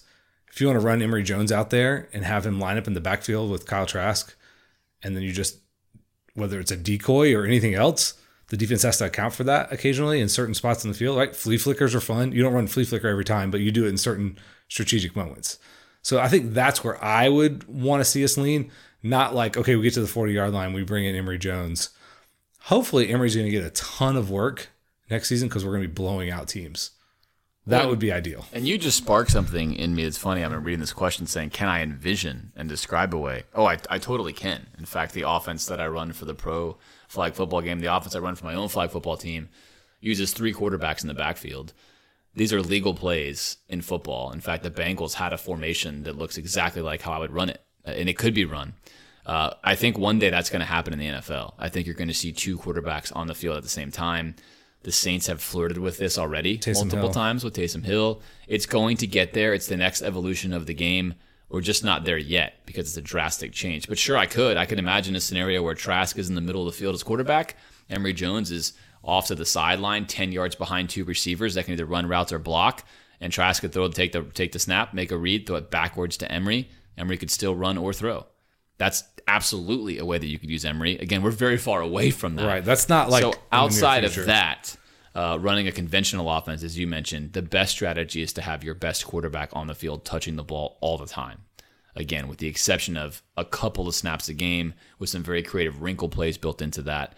But the problem you have when you're running wrinkle plays without a guy getting a lot of snaps with you is you can't disguise it very well. The reason the Saints were so good is Taysom Hill was getting 20, 25 snaps a game. Right. So a lot of those snaps, he's just blocking. But then eventually he's hitting you with something. And you need that sleight of hand. There's no real way we can get Emory on the field conventionally for that many snaps, to which I say you're really just better off letting Trask touch the ball every time and be the director of the offense. Interesting point there. Let's talk a little bit about Bernie at star. So this is a question from Chris Casey. He says, I've seen a lot of people talk about Bernie at star, linebacker, and safety potentially. Can y'all discuss the different things that the defense would have to do to adjust when Bernie plays at each of those spots? I'll start with this one. It's more about us adjusting, I think, is the benefit to what the offense is doing without having to sub. So normally, let's say if the offense they bring in two tight ends and you're like, oh, they're running the ball, and you put all your heavy linebackers in and then they throw it and you're like, oh no. Having versatility means from a guy, this is why Isaiah Simmons for Clemson is going to be drafted so highly, is he can do anything. You can leave him out there in every situation. That is kind of the idea with Amari Burney is you have him at linebacker. Oh, the offense, they have a guy, the tight end runs a route. We thought he was blocking. He covers him, shuts him down. You're not worried about him not being able to do something. So whether you want to give him a dime look, you surprise him with a dime look, he's at safety. He's at linebacker. He's at star. You can disguise what you're doing. Really, it's not about the offense reacting to you, because that's kind of the point. The offense reacts when you put all your linebackers like, oh, we're going to throw the ball. The point is that they can't react to you, I think. That's absolutely right. And they can't also pick on someone. Right. As a quarterback, you want to look across the field and say, that guy's struggling. And then you find a way to call a play to make that guy cover. I think the most likely case for Bernie is linebacker in a traditional 3-4, which we've chronicled every single year that we just can't really run a regular 3-4, yet we kind of put three down linemen in there. We're sort of like a hybrid 4-3. It's very odd. We don't have the talent yet. His natural spot's definitely outside linebacker in a 3-4. Star, he just would never be as good as Marco Wilson if he did it that way. He just can't cover like Marco Wilson. Again, he covers well. But to me, linebacker's there. Safety is intriguing because there's such a gap there. But I think all in all, you don't want to play him at star and safety. But if you put him at linebacker, now you say, hey, great, you want to move your tight end into the slot? Bernie will guard him. You know it, and I know it. That's the kind of matchup. Right, he basically functions as an extra nickel. He can function as an extra nickel. So now you have two nickels on the field. But you put him at nickel, you're going to make him cover a team's third best receiver. Right. That's not his best skill suit. But now you're not going to get an advantage on me with your tight end or someone else. And that's really the spot he should be playing. Right. Well, that's the power of that. Like, basically, if you have David Reese out there and you can isolate him on a route, he's probably not going to be able to cover it. You can trick us into doing some things we don't want to do. The idea with, like, if you had 11 guys who are exactly the same as you had, I don't know who's the best. If you had 11 Isaiah Simmonses out there, you could disguise what you're doing at all times. You would never know. Now, functionally, you can't do that. But that's the idea. So that's why you're seeing NFL teams want to have positionally diverse players, because the offense can't dictate to them what they're going to do depending on the personnel. Yeah, and you want positionally diverse, but you also need expertise. It's both those things. Like that's true. There's a trade-off. Yeah, certain positions have to be able to do multiple things. So obviously corners, that's the simplest, right? Highly specialized, fast twitch muscle fiber guys, super quick reaction guys. They got to be able to chase people. Period. Done. Linebackers are the ones you're mentioning. The NFL's moving towards these guys that can do everything, right? And there's not many of them, but you got to find those guys. They can cover the super athletic tight end. They can come downhill and hit people in the run. They can rush the passer. They can rush the passer. Those are the guys that you're trying to find. And what this really means is a lot of those really athletic guys that would have traditionally played something else, played offense, played another spot, linebacker now becomes a fun spot to play. Or before they were like, oh, you're too small to play linebacker because we don't want to run you to the line and thump you in there a million times a game. Now with the way things are changing, that's becoming much more valuable. Okay. Someone, I don't want to have the name here, maybe, would love for James to elaborate around his optimism with Mullen 2.0, as you've termed him, giving his current QB recruiting strategy. Trask is refreshing under CDM, but feels like an anomaly, and future holds more of Dan 1.0. BTW, only Gator Pod worth a dono. Well done, gentlemen. Thank you for that. We appreciate that. We know there's a lot of other Gator Pods out there. Dan 2.0 versus Dan 1.0. Well, as I've said, and I'll continue to say, I don't know. None of us know if it's Dan 2.0 or 1.0 until Trask is gone. We are not going to know this. We just don't know. This year, there is something, I think, Alan, that would take a step towards Dan 2.0, which we talked about last year. What kind of pass patterns do we run in 2020? We should have a much more coherent 4 and 5 wide offensive passing combination offense. We were so simple last year. It's almost like the coaches just took the most basic of route combinations and put them out there. We need to be a lot more proficient at this. If we are, that would signal to me that Dan Mullen took the time not only to maximize this year, but also very probably change his future coaching style in the passing game. That's the best case scenario for Dan 2.0. Dan 1.0, in my opinion, at this point would be a major regression to go back to a very simple passing offense based upon the quarterback running a lot. If you're looking at the next guy after Trask, whether it's Emery, who we'll see what happens, or whether it's Richardson, who's definitely a very, very good thrower of the football, only time will tell.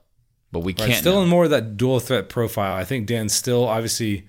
Well, we'll see. We'll see who the next guy he takes, right? Because Richardson was already committed pre-Kyle Trask emergence. But I don't know. You're going to have to wait a couple years probably to know the answer to this. Okay, Seth Davis, spread versus pro offenses. Why does the NFL still use bunch sets when college teams have almost abandoned them? I think this comes down to simplicity. I'll tell you who used a lot of bunch sets. LSU. A ton of them. All the time. In fact, as soon as they saw you were in a certain coverage, they'd tighten their receivers in and then they would kill you. Because they're super, super effective against both zone and man. If you're running a mesh concept where you're going to have one receiver from each side of the field run anywhere from 5 to 6 yards and kind of cross over each other to create a natural rub, out of the bunch sets, you can run those at a devastatingly high rate because you can also run a bunch of other combinations off of them where you've got 2 receivers on each side. Now they're tight to the line. They can block. They can run flares. They can run vertical routes. The reason it doesn't happen that much in college is because it's too complicated. You don't see a lot of teams do what LSU did last year, which is before the snap, change up their entire splits of their wide receivers. That is a very complicated thing to teach a wide receiver. Hey, read the matchup. Quarterback calls the matchup. Now you line yourself up. You find the spacing. You find the gap. That's some next level stuff. That's one of the reasons why LSU is the most prolific offense ever. So I think the answer to your question is just very simply complexity. If you're a college football team, you might have 8 or 9 receivers. You're trying to teach all of them your system. To then teach them all the nuances of the game becomes very complicated. It's one of the reasons why Allen LSU basically didn't play backups. Yeah, they only played like 4 guys. Which is very NFL-like. And they're lucky that they didn't have injuries. Very fortunate. You played all those guys, and all those guys had all the knowledge, which is very helpful. But most college teams just abandon that kind of philosophy. It is very risky. If you get injured, your next guy can't do that anymore. Now your offense suffers. But bunch sets are very effective. They're not going anywhere anytime soon. There's a wide variety of ways you can attack teams using them, especially if your predominant base set is the spread. Now we spread you out. Now we're going to shrink you down. We're going to make you cover different angles, different types of the field. How do you want to respond to this?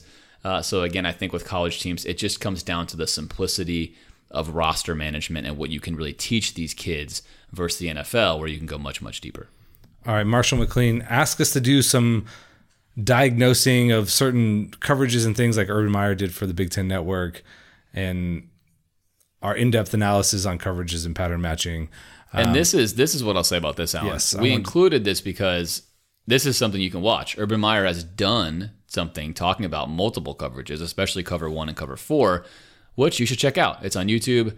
All you have to do is Google Urban Meyer, coverage breakdown, and you'll find it. So a lot of the questions have gone in this direction. Secondarily, we talk a lot about pattern matching, and you heard us mention that really nowadays hardly anyone is playing just man or just zone most of the game. It's a combination of the two.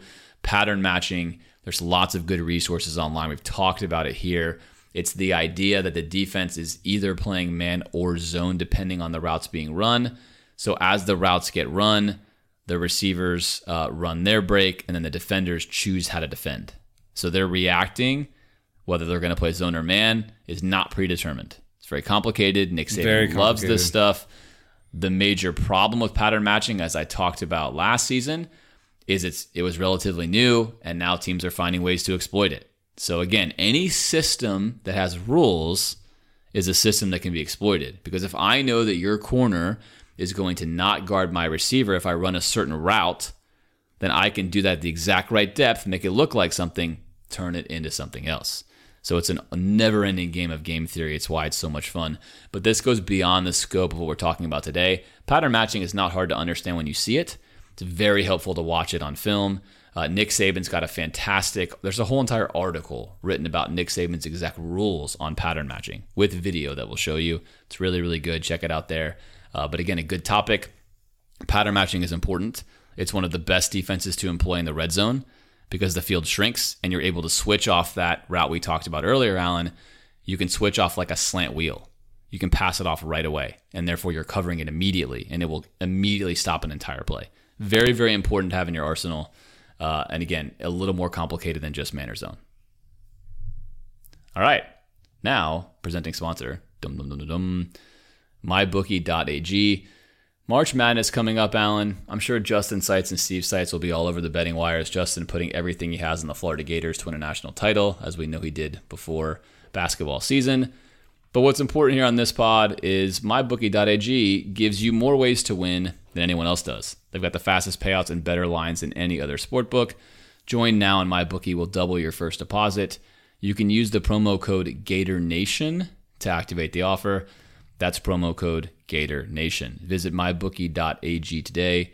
You play, you win, you get paid. Thank you, MyBookie. With that, we're going to talk about some recruiting. Just a few recruiting questions here.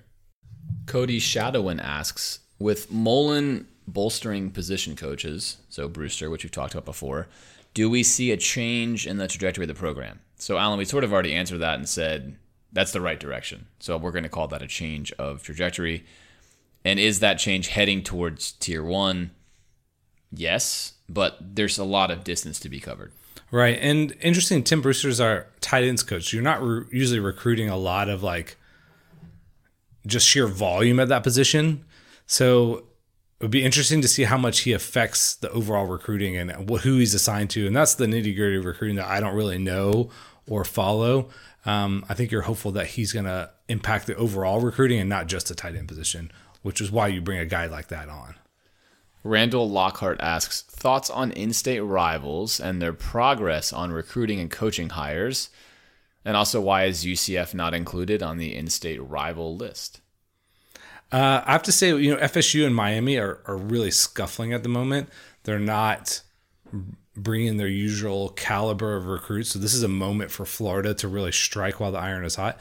And I don't think unless something dramatic changes, we're never going to compete directly with UCF for most recruits. And if we are, that means maybe we shouldn't be recruiting that guy unless it's just a real diamond in the rough. I don't know. And if we're offering him, he should probably come to UF.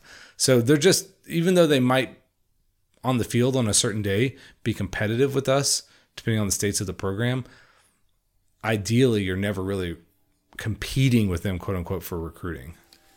I think the simple answer to that question is conference.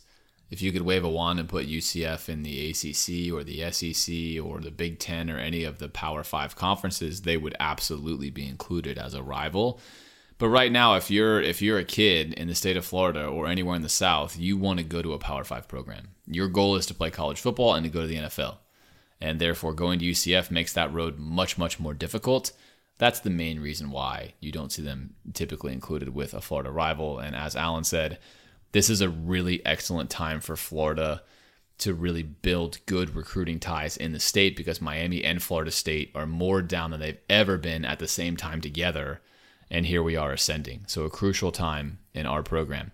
All right, the face of Twitter, nice little handle there, asks, can you look at the upcoming recruiting classes and the recruits that we have and project if we're moving more towards Dan 1.0 or Dan 2.0? We talked about the quarterbacks here, Alan, and we said, hard to tell.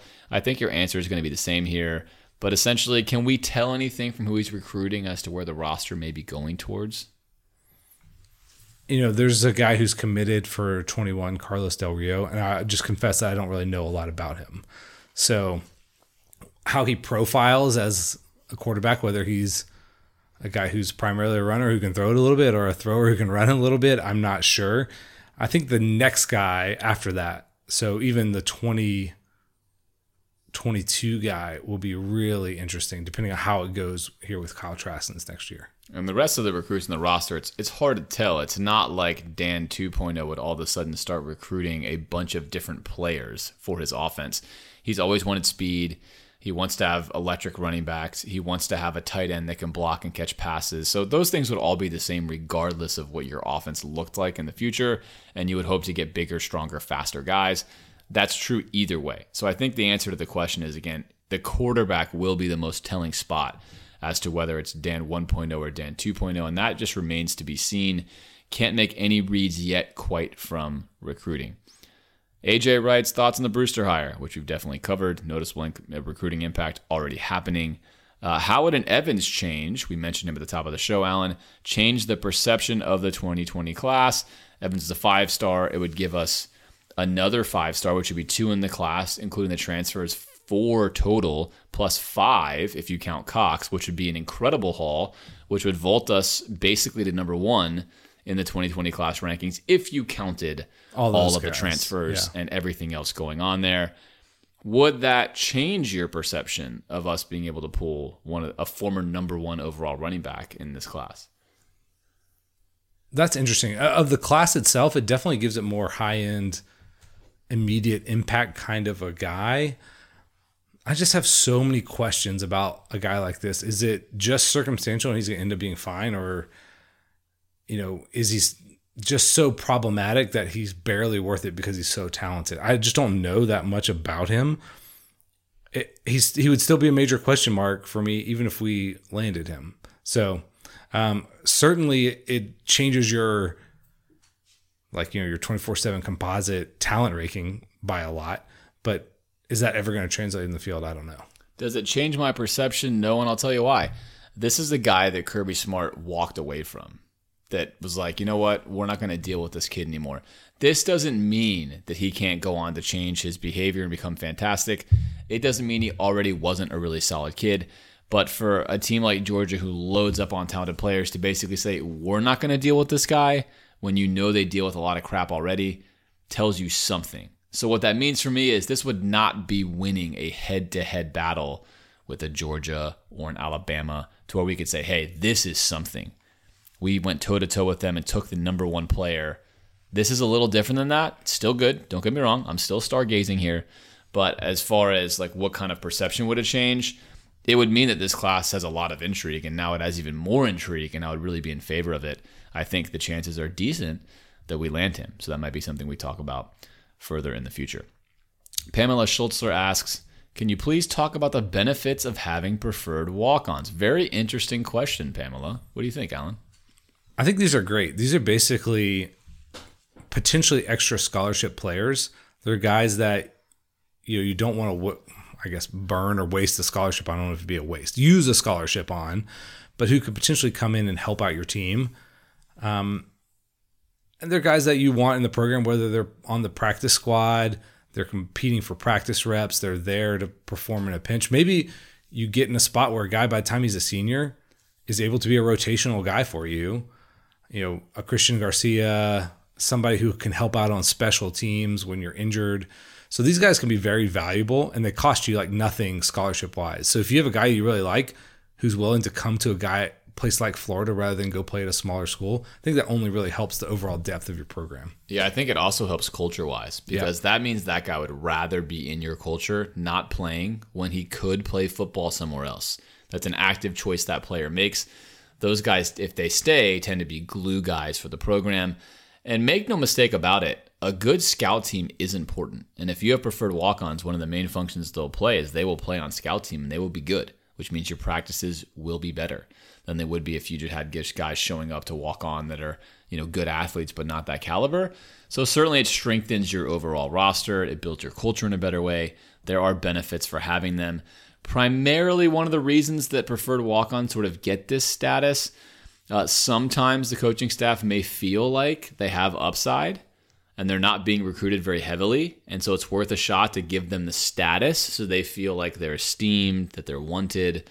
And then it gives those guys a shot that if they do kind of hit the moon shot, then you can easily give them a scholarship. And they felt recruited the whole time versus maybe more diamond in the rough. Right. So this is the preferred walk-on. It's basically like, teams will have tryouts where you can be a walk-on. And if you make the team, quote unquote, you're on the team. These guys are basically being promised a spot on the team where they don't have to try out, so to speak, but they're not getting a scholarship. Somewhere in between that. Correct. And they do have value, as we mentioned there. Good question, Pamela. All right. Interested to hear our expectations on the 5-star guys and what their production should be as a freshman to not be a bust as a 5-star. So I'm first going to say that no matter what position group you're in, you can't be a bust as a freshman because you could have a tremendous sophomore year even after struggling in your freshman year. That happens plenty of the time. The opposite is also true. If you are a phenom, you are probably going to be a phenom very soon into your football season. So, Alan, what does it look like? If you get a 5-star, and we know positions are different, but let's say corner versus O-lineman versus D-lineman, how would you move those expectations around? Well, first let me talk about what is a bust. So I think let's take Antonius Clayton. He was on the verge of a 5-star in some things. Basically never played for us. Easy to call him a bust. Now you guys got like Martez Ivy, CC Jefferson, who are quality starters for us. Played basically their whole time from their freshman year on. Never got to the heights of their ranking. Are they bust? Now, I would say no, because they were quality players for you. Now, do they underperform their expectations? Yes, but I don't think that it's are you a number 1 overall pick or you're a bust kind of a thing. So I want to categorize that a little bit. O-line, you asked about position groups. Yes, this is where you led me on that question. O-line, notoriously, you need time to develop. Guys rarely play there immediately. And if they do, it's because there's a great need or they're just exceptionally good right away at processing mentally and physically what's going on. Often you'll get running back is the easiest place to put a guy out there. Quarterback is maybe the last place you would want to put, and you would just like move that around in terms of the complexity of the position. That's also why corner is a place where you can bring a guy like Kyrie Elam and say, hey, follow this guy around. Use your natural talents.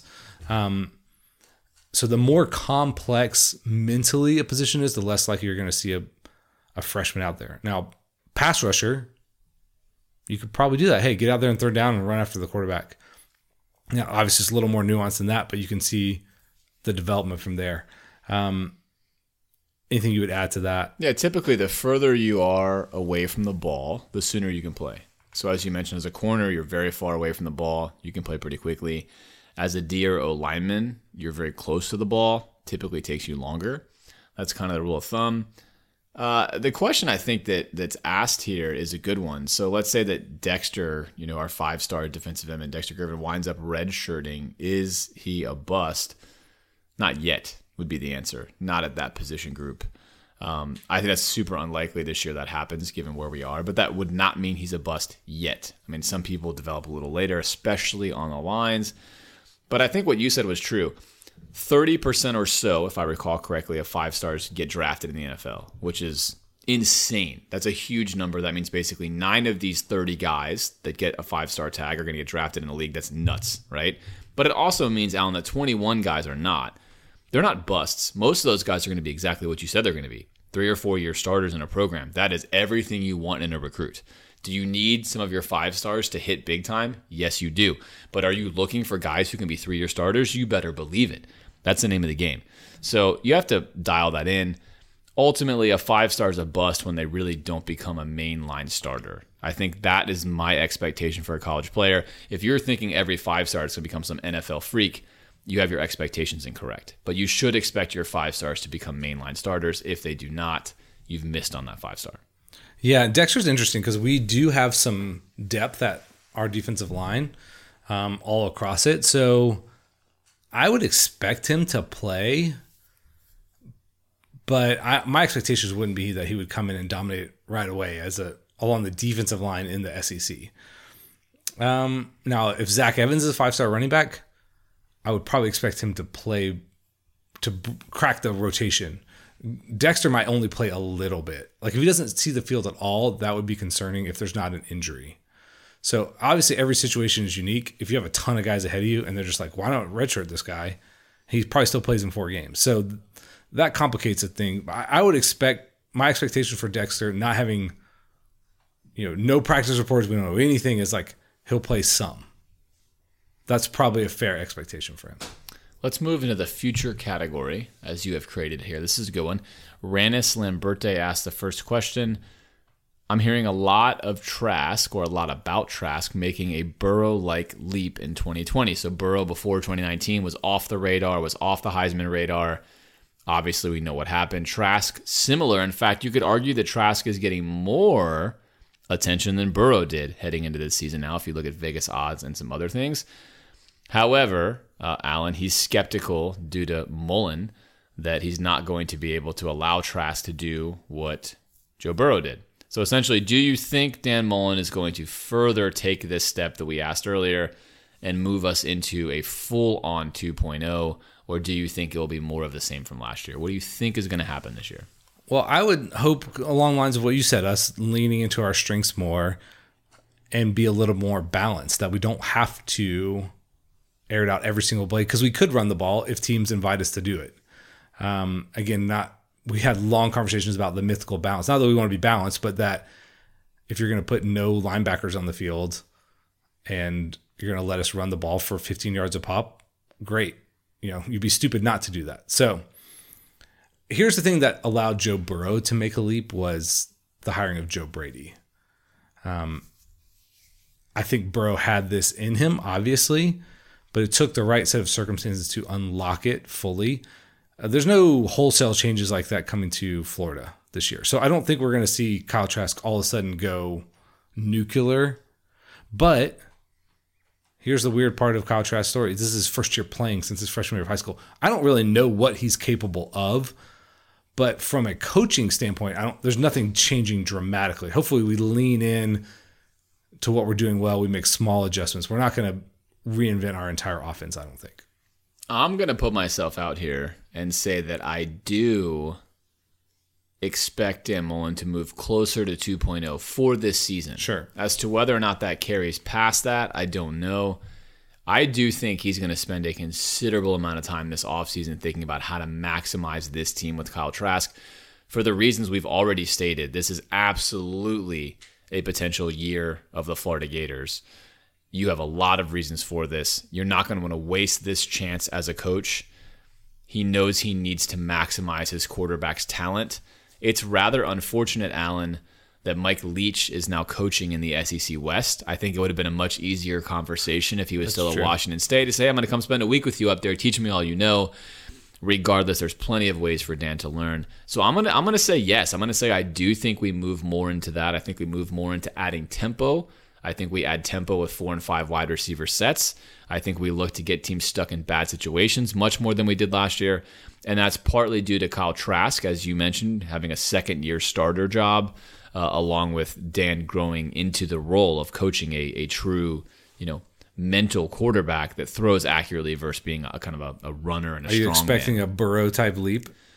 No, I think that leap is that was a generational. Only make so many of those, right? And Burrow was absolutely exceptional. High bar there. But Trask has tremendous room. I mean, Trask is being greatly disrespected, in my opinion, by so many publications, which we will talk about later. The Burrow-like leap, I mean, you're comparing that to one of the greatest leaps in the history of college quarterbacking, coming from a guy who was nice and accurate and ran okay to prolific. That does not happen very often. Right. Well, again, I just don't think you always see that kind of production again. So I don't know if it's even possible.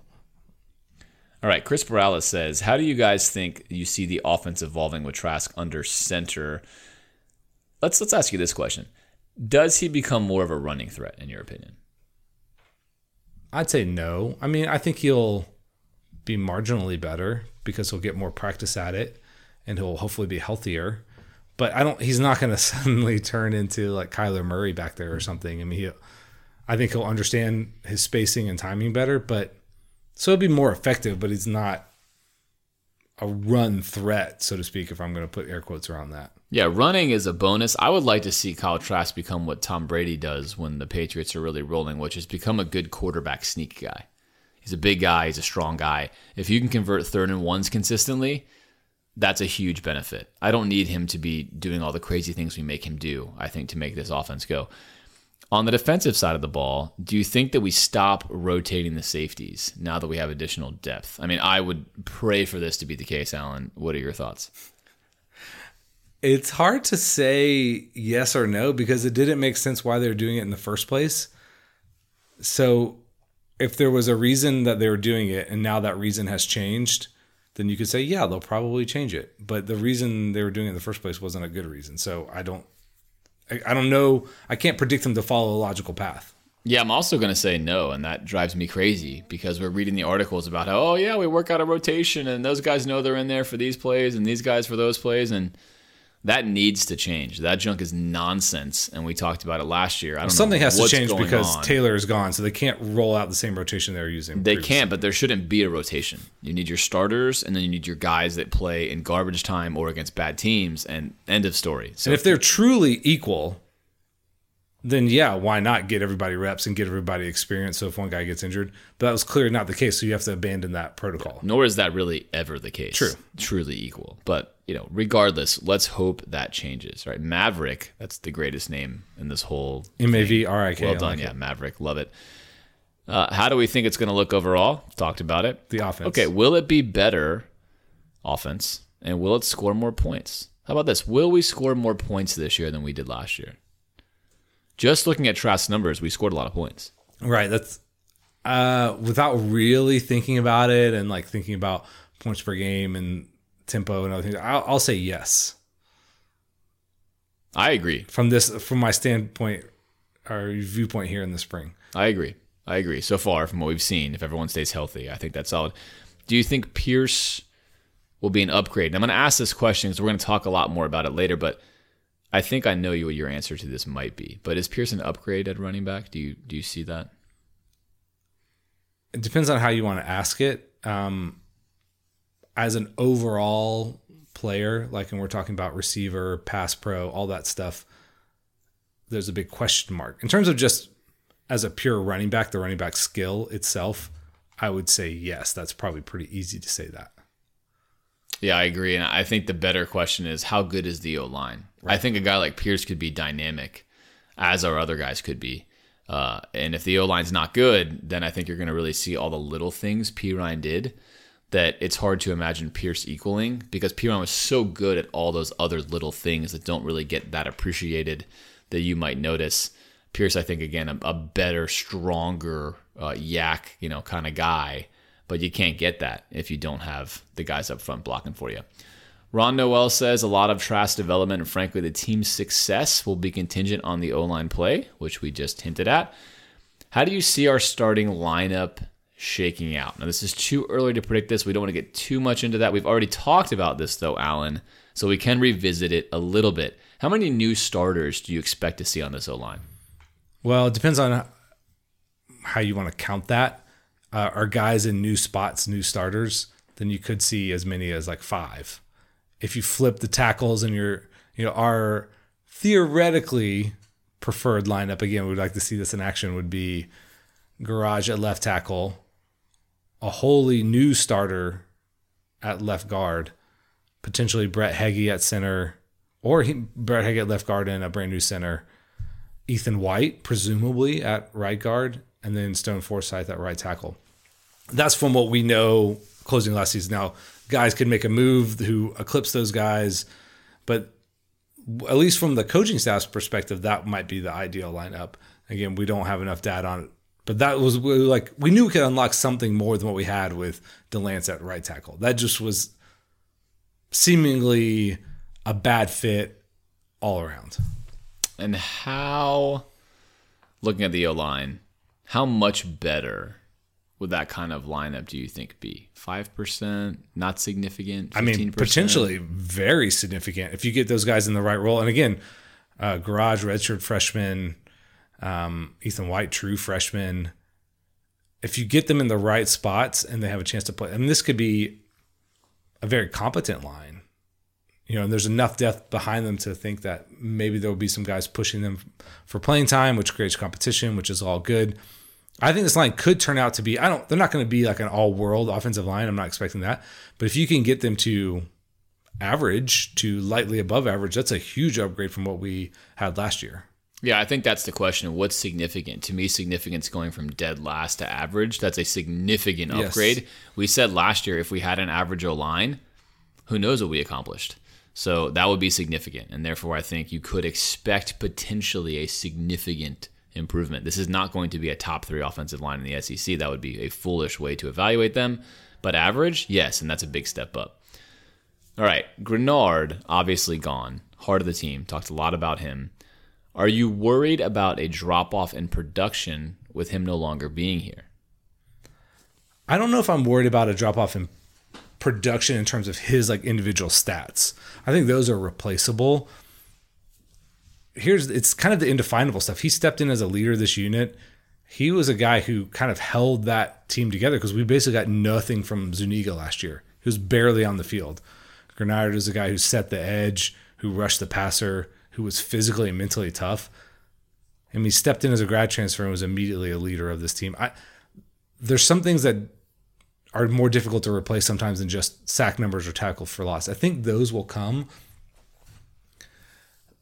I don't know about those other things, and those are harder to measure. I'm hopeful that those guys who are behind him, who are elsewhere along the defensive line, can close that gap, but that remains to be seen. Yeah, talent-wise, we will be more talented on defense next year, 2020, than we were last year. Talent-wise, we will be more talented. Whether or not that turns into more production is something Alan just mentioned, but I think it's fair to expect that we are more productive as a defensive line next year than we were this year.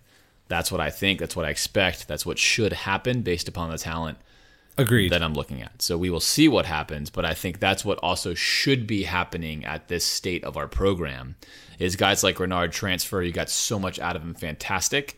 But you should be able to improve upon that. Right. And that's just not a knock on him by any sense. Not at all. But just where hopefully we're at as a program. Correct. All right. Do you think that not rotating our receivers, which obviously we did a lot last year, every couple of series, will help or hurt the team? So this year we're not going to be able to rotate in as many receivers. Helpful or harmful? Both, right? So if you're taking the LSU strategy, you're going to get certain guys a lot of reps. You're going to create a lot of continuity with Kyle Trask. Harmful in that you're not developing guys and you're not preparing for injury. So I would think this staff's philosophy is you're still going to see guys get in there as they trust him. So any of those redshirt freshman wide receivers, Weston or Widmore, anybody else who emerges, they're going to want to get those guys reps. And I think that's smart. The LSU strategy is like a all or nothing kind of a thing, and they win for it. And I think that's good. But it doesn't have to be that dramatic to be successful. Yeah, it really doesn't. I think in general you want your starters to play the majority of the time. If I'm thinking in my head of an allocation, in the biggest games against the best opponents, you're playing Georgia, you're playing in the SEC championship game, you would like to have your receivers out there for 80-85% of the snaps together. That's an NFL-like ratio, and you're going to give them rest too. You don't want to be playing 9 guys. It's too many guys. It hurts the quarterback. It hurts the continuity. It hurts the chemistry. It hurts the feel for the game. I think this year we'll be at a much healthier level of snap count, whereas last year we really were playing everyone because we kind of felt like we had to. Well, also we had a unique situation with so many receivers and so many guys that we trusted. There's a marked gap between theoretically between the presumptive starters and the backups. All right, let's look at this one. Some of us, Derek Barfield says, me, points the finger at himself, not you or I, wrongly assume that some units could pick up in 19 where they left off in 18 despite losing experience, such as the offensive line. In 2020, with positions such as buck, wide receiver, and maybe even punter, no more Tommy Townsend, do we think that we can at least hold or even improve, or is this foolish thinking? Well, we talked a lot about the buck position with Grenard there, that theoretically, we should produce. I mentioned I was a little bit skeptical. I'm not skeptical, just not a slam dunk because of all the things that he brought to the field. I mean, some of that stuff, like setting the edge in the run game, is grunt work, and he was fantastic at it, despite being undersized. Wide receiver, here's where we might be, I don't know, in a little bit of trouble. I think we know what we'll get from Grimes. Copeland is still very much a project to me. He often ran incomplete routes, didn't track the ball. He's a very athletically talented guy, but as a wide receiver, he needs a lot of growth. And Tony still hasn't proven he can be anything more than a gimmick player, despite his fantastic highlight reel-esque plays out there. And everybody else is a complete question mark. So you're hoping between Grimes, Pitts, and some combination of those other guys that you can get enough production out of them. And then punter's hilarious. I mean, I love Tommy T. I guess you just got to hope that Australian punter is going to come through. Yeah, maybe not. Yeah, Tommy T was so good, especially at pinning teams deep. It would be hard for anyone to equal his production at that spot. But I think that you have to, just curve-wise, growth curve-wise, level of veteran to freshman ratio, where the team is, you would have to expect that we are improving in most positions entering into this season. Probably not all of them, but in most of them. Receiver last year, as you said, was an embarrassment of riches. Hard to imagine us ever having that much talent, depth-wise. So I don't think we'll improve as a group on this one year. team. Right. Now, do we get improvement in individual stats? Almost certainly, because a guy like Grimes is an absolute freak. And if he's getting to play 85% of the snaps, his stats are going to go through the roof, which last year that could not happen. But as a unit, hard to imagine you could really improve upon all the guys that we had last year in that particular situation. All right, let's go to Nick Isaac. This is going to be a fun one. So there's a 247 article that ranks the top SEC quarterbacks for 2020. Now, there's been many of these companies to do articles. Trask has sometimes been number one, which is great, and he's sometimes been much further back. This one sort of represents where a lot of people are, Alan. And what we're going to do here is I'm just going to basically start at the top of the list rather than the bottom. We'll just give you the spoiler alert answer right away and read off these quarterbacks, and we'll start with the top 5. Number 1, KJ Costello at Mississippi State. Stanford quarterback, nothing stellar to look at. Obviously, this shows you what the Mike Leach effect will do in the SEC. He comes in, bingo, number 1, throw the ball over the place. This is an entirely reasonable expectation if you're looking at stats. Dude, you put him number 1 as the best quarterback. Very different than saying this guy's going to have the best passing stats. I mean, that'd be hard to say considering what he put on the field at Stanford, but I don't think it's an outrageous assumption. It's not, the next ones are a little bit more interesting to me than even that one. Even though that one, if he was just coming in as a guy, let's say he was transferring to, I don't know, Ole Miss or something, I wouldn't be like, he would be towards the bottom. But that Mike Leach effect, like you said, has people going, maybe he's going to have the best stats and be the best quarterback. Yeah, and that's the best question. So do I think this guy is going to be the best quarterback? No, I don't. I've watched him play plenty of times. Is he going to have video game stats? This is the question. Maybe. Welcome to the SEC, Alan. I can't wait to see it. I don't think he is. I'm going to put myself out there right now. As much as I like the air raid, which I do, as much as I enjoy Mike Leach, I feel like Mike Leach is this super hard-headed, system-oriented guy that has not bent this thing in the right way yet. I think Mississippi State could be in some trouble against the foes of the SEC. I'm going to say right now that KJ Costello is not my number 1 quarterback in the SEC, but I will say this. If KJ Costello, a guy who has not taken a single snap in the SEC, is your number 1 quarterback, Alan, what does that tell you about the quarterbacks in the SEC? It tells you that number 2 is another guy who's never taken a snap in the SEC, Jamie Newman, the Wake Forest transfer into Georgia. This is interesting. I will confess I did not watch a lot of Wake Forest last year. I maybe saw them play once. He's a guy that, on Wake Forest roster looks talented. He's,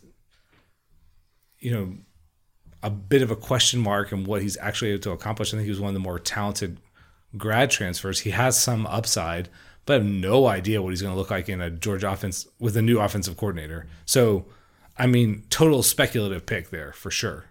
Oh, absolutely. We have 2 super speculative picks, and in comes number 3, Kellen Mond at Texas A&M, a guy who routinely struggled to complete even the most basic of passes last year. So this is interesting. On this list, where would I put Kellen Mond? He'd still be in the top half because it's a list filled with question marks and guys who haven't proven themselves yet and guys who, frankly, are a little one-dimensional.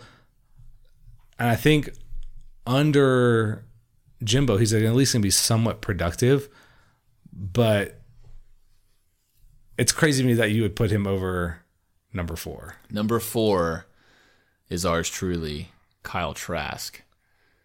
He's my number 1, and I'm going to tell you why right now for obvious reasons. Okay, Kellen Mond ahead of him, dumpster fire throwing the football last year. He's going to be a senior this year. He's not going to magically wave a wand and become an accurate passer. Athletic guy, fine. Not taking him over Kyle Trask. Number 2, Jamie Newman. Dude played at Wake Forest, Allen, in the ACC. Now he's going to play in the SEC with a very tough schedule on a team where he doesn't know anybody. Rebuilt. I mean, Georgia get offense. out of here. That's ridiculous. And then number 1, KJ Costello played in California for Stanford, was never lighting the world on fire. He's going to play in Mississippi State against a super loaded SEC West. All these guys are ahead of Kyle Trask, who all he did was have one of the best quarterback seasons in Florida history.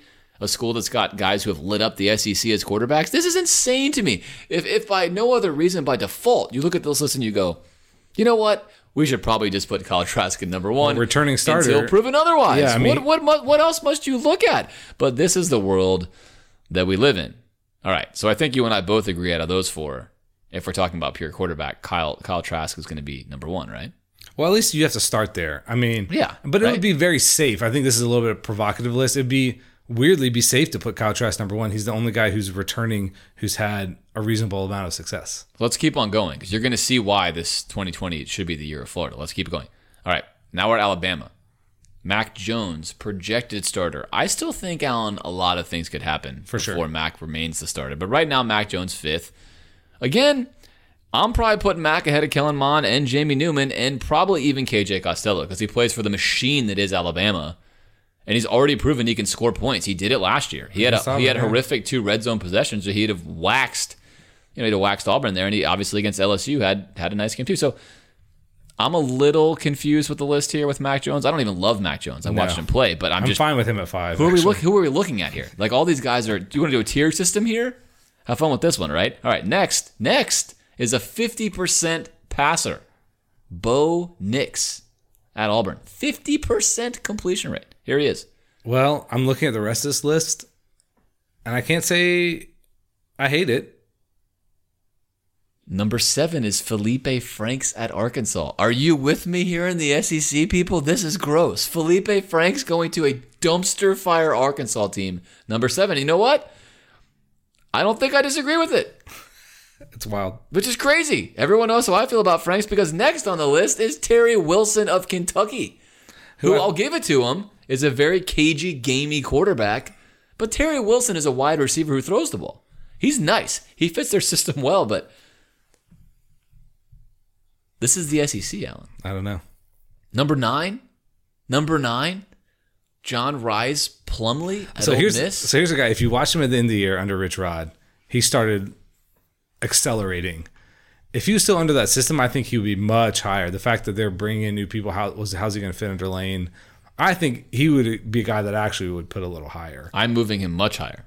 Much higher. He had a sensational close to the season. What the heck did his other guys do? Felipe Franks? Come on, get out of here. I'm moving him higher. He's going up. He's climbing. All right. Ryan Helinski started the year well. Injury. Struggled really for the rest of the season mightily. Comes in at number 10 at South Carolina. He could be okay. He's a guy that you could probably put almost anywhere on this list just because he's potentially a returning starter. Yeah, I thought there were some high points with him and then some low points. I'm not sure what to make of him. I feel like he was injured. He's somewhere in the middle. He could be high as 5 or 6 and as low as where he is. All right, Jarrett Garantano, or Guantanamo Bay, for Tennessee, who has to have one of the most bizarre starting career arcs where he's benched and he's hated and he's getting in fights and he's in and now he's back and he's returning and he's at number 11. It's crazy for him. That shows you how little respect there is for him. On this list that he's at 11, I mean, that just goes to show how little confidence people have in him. he's so crazy because he could have the worst game possible and then he could come and play kind of well and help win the game and anywhere in between. So I guess I can't argue with him being that low. If you wanted to put him at number 7, I also don't know that I could argue that either. Yeah, it seems like certainly these guys are this is interchangeable and dumpster fire. Sean Robinson at Missouri. I have no idea who this is. Who is Sean Robinson is the question, right? Well, he's number 12. He's ahead of Miles Brennan at LSU, who's been there for a while and couldn't win the job when Burrow came in. That seemed like an indictment against him. Maybe not. We'll see. I mean, he's a total question mark. Yeah. And then lastly, we have Ken Seals at Vanderbilt. I have no opinion on Ken Seals of Vanderbilt. So I just want to give you, just very quickly, number 14, Vanderbilt, SEC East. Number 13, LSU, Florida opponent. Number 12, SEC East. Number 11, SEC East. Number 10, SEC East. Go down. Number 9, Florida opponent. Number 9, Florida opponent. Number 8, SEC East. Are we seeing a theme here? Yes, we are. And then number 2, who's a guy who hasn't started a single game in the SEC, starting for Georgia. If you can't look at Florida's schedule and say, this is a very interesting year to be a Florida fan, you're missing something, which is what we're saying. So this quarterback list, interesting. There's a huge reason why I feel like Florida is already, Alan, a very high betting favorite. In fact, we're as high as 4th or 5th on the win-it-all betting list in Vegas. And this is one of the reasons why. If you're looking around, what do you need to win? You almost always need an experienced quarterback. That is a requirement to win in college football almost all of the time. And in the SEC, we're the only team that has one that's accomplished anything. Only one, us. Pretty wild. All right, let's look at some records before we close out the podcast. This is also a fun article that Saturday Down South wrote. And we'll start with completion percentage. So the Florida record for a season is Wayne Peace, 1982, with 70.7%. Which is incredible for 1982. Which is phenomenal, especially, he probably threw like 5 passes a game, right? But a year ago, Kyle Trask completed 66.9% of his passes in just 10 starts. That, Allen, was the 3rd best single-season completion percentage in Florida history, which earns him 4th on 247 Sports' list of quarterbacks entering into this season. Do you think it's possible that Kyle Trask breaks this season? Yes, definitely. I don't know that he will, because if he was like at 68 or 69%, it's not like that's bad. That's still incredible. But I think, well, here's the case for him to break it. Offensive line is better. He has more time. There's a running game that you have to count for, and we're not asking him to make tightrope throws the entire game, that his windows will be bigger. Now, again, maybe more drops. You have to factor that in because we had some guys on the team who would never drop the ball last year. Some of the guys on the team this year who might. So that could affect him, but this is very much in reach. Yeah, I'm going to put that one as a very possible record that could be broken. All right, second one. Most catches by a tight end. Aaron Hernandez had 68 in 2009. How many did Kyle Pitts have last year, Alan? 54. 54. Missing 3 games with Kyle Trask. True.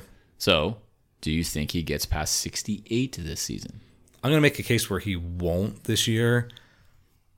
Now, if you bring back that same group of receivers, I would actually say yes. But I think he's going to be keyed on so much that's going to be difficult to get him the ball as much as theoretically we would like to. So possible, but I don't think probable. Touchdown receptions in a game. This one's interesting because there were only 2 guys tied with 4 touchdown receptions in a game, which seems like you would have more. Yeah. We got Ike Hilliard in 1995 and Jack Jackson in 1994. Is there any chance that we have a Gator receiver get 4 touchdown receptions in a game? I think it's more possible than it ever has been. Than it's been in a while. 1, 2 factors. We have less guys who are going to see a lot of snaps, as we detailed above. And we actually seem like we want to throw the ball around at close to the end zone, right? Previously, under Mullen, it's going to be a QB sneak a lot. You just don't have a lot of opportunities. But I'd say Grimes and Pitts are at least somewhat likely for this to happen. I wouldn't bet on it, but it's much more possible than it previously has been. Yeah, I'm going to put this in the positive category here. I think this is So you think more likely not? I'm going to go like 51%. Like it's a coin flip with some upside because I can very well see, given our schedule, some games where somebody walks into that. I mean, Trask is throwing 3 touchdown passes almost every game, and now he's going to get a lot of reps. He's going to get the garbage reps. We'll see. Field goal percentage. This one I'm going to put in the absolute highest category. This is, in my opinion, going to be a lock, assuming we can get him enough attempts.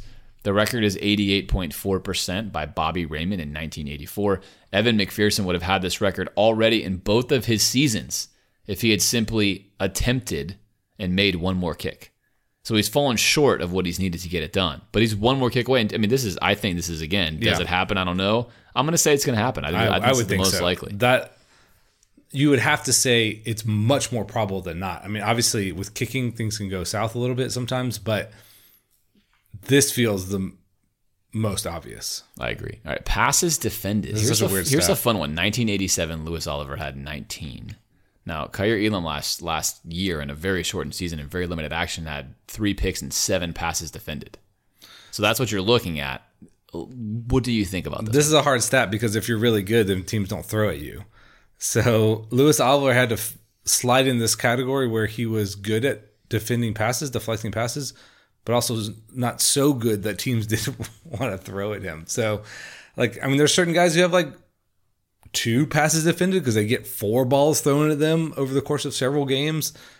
I'll say no. Yeah, this one seems extremely, extremely unlikely, especially given the modern game of college football, very analytics driven, even with passes like that. No one is going to be throwing a billion passes at Elam. In fact, if you look at his usage rate, I don't think anyone's going to throw at him. I mean, he's an absolute shutdown corner. I don't see that happening. Now, could Marco Wilson get it? Could Trey Dean get it if he's over there? That's still way too many. That's just too many passes, I agree. All right, rushing yards in a game. Emmitt Smith had a whopping 316 versus New Mexico State in 1989. Do you think this gets cracked this year? No.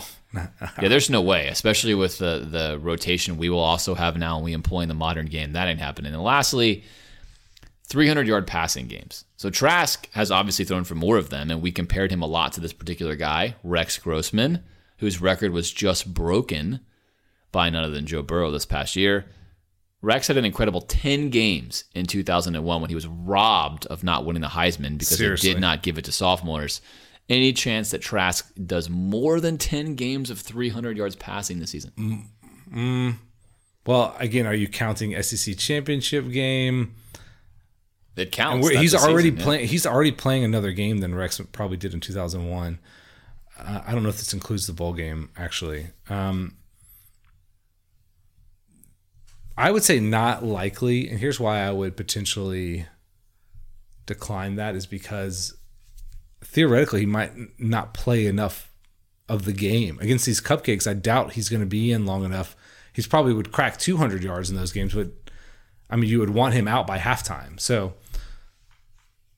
I don't know. I'm going to say no. I think he's capable of it, certainly, but I will say no. I will also say no, and a lot of that goes to Steve Spurrier being your coach and Rex Grossman slinging the ball on the field all the way deep into the fourth quarter in a lot of those games. Dan Mullen does not do that, so it seems unlikely that he would be able to hit that. Okay, let's answer just a few more questions. Then we're going to do a little basketball segment. So no, this is turning into quite a long podcast, but hopefully you're enjoying it. All right, Jeffrey Hoy back again. Asked James to briefly recap your 3-year test for coaches. And also, does the success of Coach O at LSU in 2019 change how you view or apply this theory? All right, if you're new to the podcast, the 3-year test is you hire a coach, you look at what echelon you're in. So Florida's tier 1, they can win a national title. That means within 3 years, your coach has to compete for a national title. That's pretty much what that means. Either make the playoff, lose a heartbreaker, but you got to be super competitive in that, or you have to win. That's the 3-year test. Then from there, you can scale it down. So if you're at Nebraska where Scott Frost is, you can look at your predecessors. You can take a look at what your trend line looks like. You can scale this test along. But primarily, it's really useful for looking at, hey, at Florida, should we keep a coach or get rid of a coach? And you have 3 years to get there. So for example, at Florida, Allen, we right now have 1 more year in our 3-year test. And although things have been great, we haven't won anything. So we're failing the 3-year test. It's not done yet. This is a crucial year for Dan. In the case of LSU, at O, very surprisingly, wins a national title. Does that mean that he passes his 3-year test? Well, not so fast, my friend. You do have to take into account anomalies to any theory. There are exceptions to every single rule.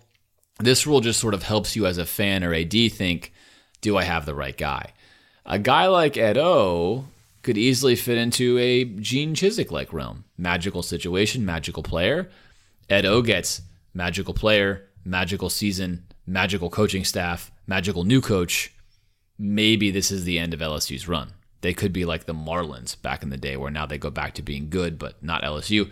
Time will tell. What I'm basically saying is Ed O's passage of the 3-year test does not indicate to me that he's going to be a Nick Saban or an Urban Meyer or one of those guys. His is a special case, much like a Gene Chizik was.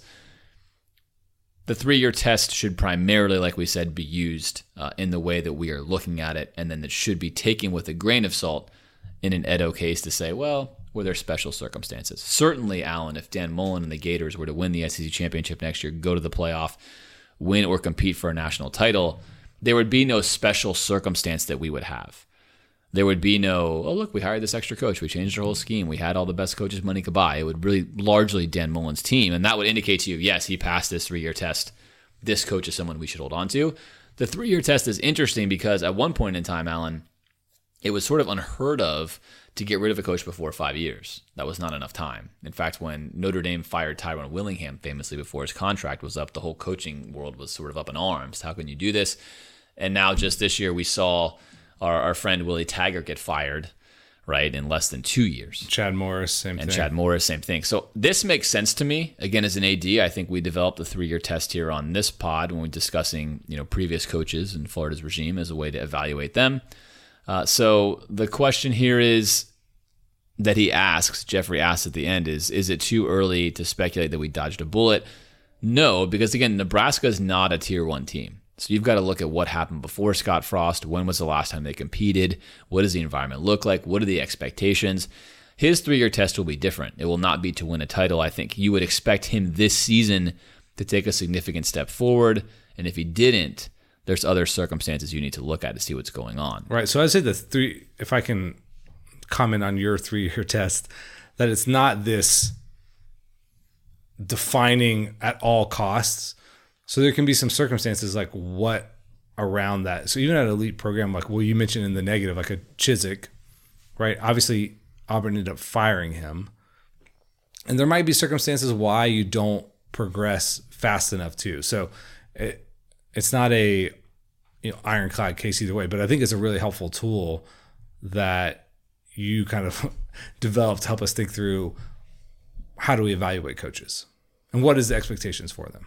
And if you missed that whole pod, you can go back and catch it. I think it's like season 2. But what I really did was a full analysis on every single coach that won a national title or competed for one and how quickly they showed turnaround. And the reality is almost without fail, Allen, if you're an elite coach, you show turnaround within 3 years. Significant turnaround. And if you don't, you can find plenty of excuses, but very rarely does that coach get with that. And I have to mention this all the time. Clemson, absolutely, in no one's world was a tier 1 school when Dabo Swinney took over. Go look at their records. Not even close. So it took him longer to get there, but he was obliterating Clemson's own history as he was getting better. So it clearly would have told you Dabo was performing above the expectation. That's really what it is. It's a way to measure your own coach's production versus your school's past. And like you said, you do have to take into account all of these other factors. But a nice little way to look at it. We'll talk a lot more about it this season because, of course, Dan Mullen does enter year 3 of the 3-year test. Okay, William Bryan asks, a lot of coaches, players, and media talk about culture. And I think that common shared values are fundamental to any culture. Our program now seems to value competition, accountability, and, of course, relentless effort. Can you guys grade the current Florida football program culture and talk about what a championship culture looks like? And then he says he always loves the high-quality content. Thanks. I love when you guys write a question and pop us with like a little kudos stamp. It's very nice. The culture at Florida right now is as good as it's ever been. Dare I say, the best it's ever been. That's a big thing to say, but I think that's probably even just completely true. Why would you say that? One, you're not having a lot of news come out about guys getting in trouble. That's a huge change from the past 10, 15 years of this program. Two, you have without a doubt a team that's very unified compared to what we've seen in the past. And this is evident by articles written about the team, talking to players that are around the team, former players who know what it looks like to have good glue, good chemistry. And then lastly, you have a leader in Dan Mullen who is a very competent, excellent brand ambassador for Florida. And you haven't had that since Urban, but then Urban went into Bizarro world at the end, right? You certainly didn't have it in Muschamp or McElwain. Ron Zucchi didn't have it. And Spurrier was, of course, quintessential Florida man, right? In the right way. He's fantastic. So the culture itself under Spurrier, though, very divided. It's well known that Spurrier didn't even know half the names of his defensive players. He didn't pay attention to them, didn't care about them, wasn't looking at them. Dan's the opposite. Dan loves these guys like a family. And to me, that's what culture looks like. He's attention to detail kind of guy, of course. Very strong. He loves these guys. It's a family atmosphere. Now, does that mean you win a championship? No, it doesn't. You can have a phenomenal culture and not win championships. You have to have a good culture to win, but it doesn't mean you will win. But I do think Florida's in as good of a spot culture-wise as we've been maybe ever. Cohesiveness, continuity, and that's a tremendous job by Dan Mullen. He gets all the credit for that. That's all from him. It's all his vision. It's fantastic. Florida's in this spot right now, especially looking at Miami and Florida State and other schools. It's nice to be where we are. So this is interesting. It's hard to know that we talk about intangibles because they're not tangible. So grading a culture, I think, is very difficult. And also, we haven't really faced a ton of adversity, right, in terms of the scoreboard, right? Losing Felipe Franks was obviously potentially very difficult, but you had someone even better step in. This team hasn't had to face like some of the challenges that over the course of a longer term of a program that you would potentially have to face. So I think the culture is really good now, but it hasn't had to like deal with a lot of adverse conditions. But maybe the adverse conditions haven't been created because the culture is good. This is one of those things where you kind of only know it when you see it. Oh man, that's really bad. Or you're hopefully hearing things that are really good. We'll see. That can change in a hurry. Also because you change out your personnel so fast. So the culture can go south quickly. But I think Dan Mullen is a guy who understands that this is important and gives a lot of effort to it. And now for our final section of the day, basketball. Brian Rosen writes to us on Twitter, please have on the guy who predicted Florida to win the national championship in basketball before the season. Well, Brian, we have a treat for you. Joining us today in his vehicle, so you may get some road noise, is none other than our basketball guest, Justin Seitz. Justin, welcome back to the program. Thank you for having me. I like how you now refer to me as basketball guest rather than basketball expert. Thanks for bringing me back on to shame me. And I apologize to Gator Nation for getting your hopes up preseason. However, we can still win the national championship, so I wasn't that's true. Completely wrong yet. Well, right?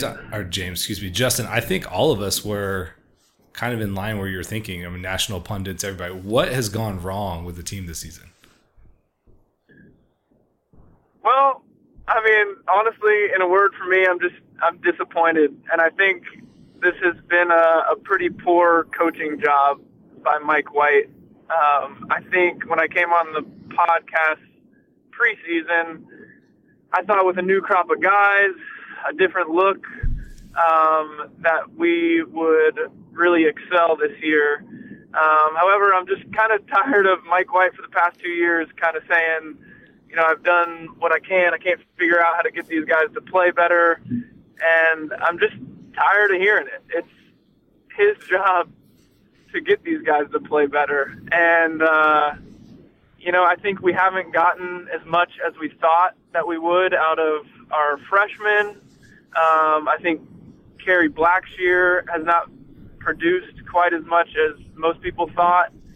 And that's kind of led us to the point we're at. Noah Locke has been a little bit inconsistent shooting the ball this year. And here we are in another really frustrating basketball season with a frustrating team to watch.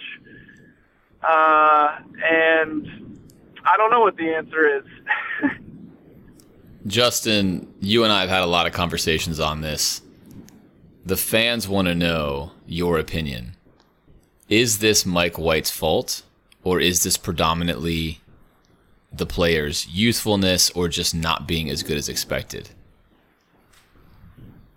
Yeah, I think it's probably a little bit of both. I mean, you don't want to bury the guy. I still like Mike White. I'm not one of the people who's out there saying he should be fired.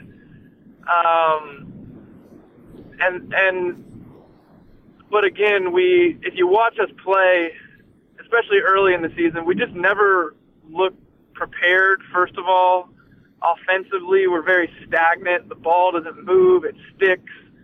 I think we were even watching a game together early in the season, and I couldn't watch anymore, and I just turned on YouTube and started watching really good college basketball offenses like John Beilein at Michigan or Jay Wright at Villanova, just to help take me off the ledge. So I think offensively there's issues. We don't get into offense quickly. We look a little bit unorganized. I will say that we've gotten better as the season has progressed on the offensive side of the ball. And then defensively, we often look a little bit unprepared. Guys don't know where to go on rotations. Seems like there's some miscommunication with guarding ball screens, and we just have a lot of breakdowns defensively. And those are just things that I think the coach should do a better job at preparing the team on. And I've heard people use the excuse that we're a young team and we haven't really played together much, but a lot of these teams are young, and we have 3 sophomores who have played every game for 2 years. They're no longer young. We have a grad transfer in Kerry Blackshear who has played in big games, and I just think that excuse of that the team is young and haven't played together, at this point in the season, you should start to see them start to gel a little bit more. And so I think, a big part of it can be laid on Mike White. And then I think part of it, too, is some of these guys haven't risen to the occasion. Our freshmen have just been okay. I think, Scotty Lewis, who's a top 10 player, is basically just a great defender and an energy guy. You don't get much out of him on offense. And, we've been pretty disappointed in the production that Trey Mann has given us as a McDonald's All-American. So I think you can put a little bit of the blame on both the coach and the players. All right, if you're Scott Strickland, what do you do in this situation? I'm going to give you 3 options. The Gators lose in the first round of the tournament after an early exit in the SEC tournament. The Gators go to the Sweet 16, or your dream scenario, let's just say the Gators make it to the Final Four, which I think at this point in time is an almost impossibility, but still a possibility. Let's talk about the first scenario, because the other two, you keep Mike White, you give him another year. But what if Mike White flames out in the SEC tourney and then also goes out right away in the NCAA tournament? Is there any chance that you, if you're the AD, would fire him, or you're giving him just one more year? What does that look like for you? Yeah. No, I think if I was the athletic director, there's no way Mike White would be fired at the end of this year, even if we flame out, lose our next 3 games, and possibly don't make the tournament. I think he's done enough to give him one more year. I know it hasn't been spectacular with him, but it also hasn't been abysmal or atrocious. It's not like we're missing the tournament every year. He is able to show that he can get talent.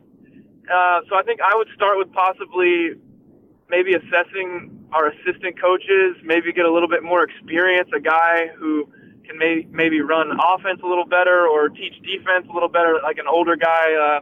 Like when I was with the program, Larry Shyatt was there, and just a veteran voice. I think that's the place I would start with his staff and see if there's any changes you can make there. All right, Justin. One last chance at redemption here. It was a national championship. Now, with a little more than a week in this season left, where does Florida end up this season at the end? Oh gosh. Well, I think we're in, barring any unforeseen circumstances. So we'll probably make the tournament. I'd say we'd be anywhere from like a 7 to a 10 seed, depending on how the rest of the season goes here. And my gut says it'll be something similar to last year, where we could possibly pick up a first-round win and maybe lose in the second round.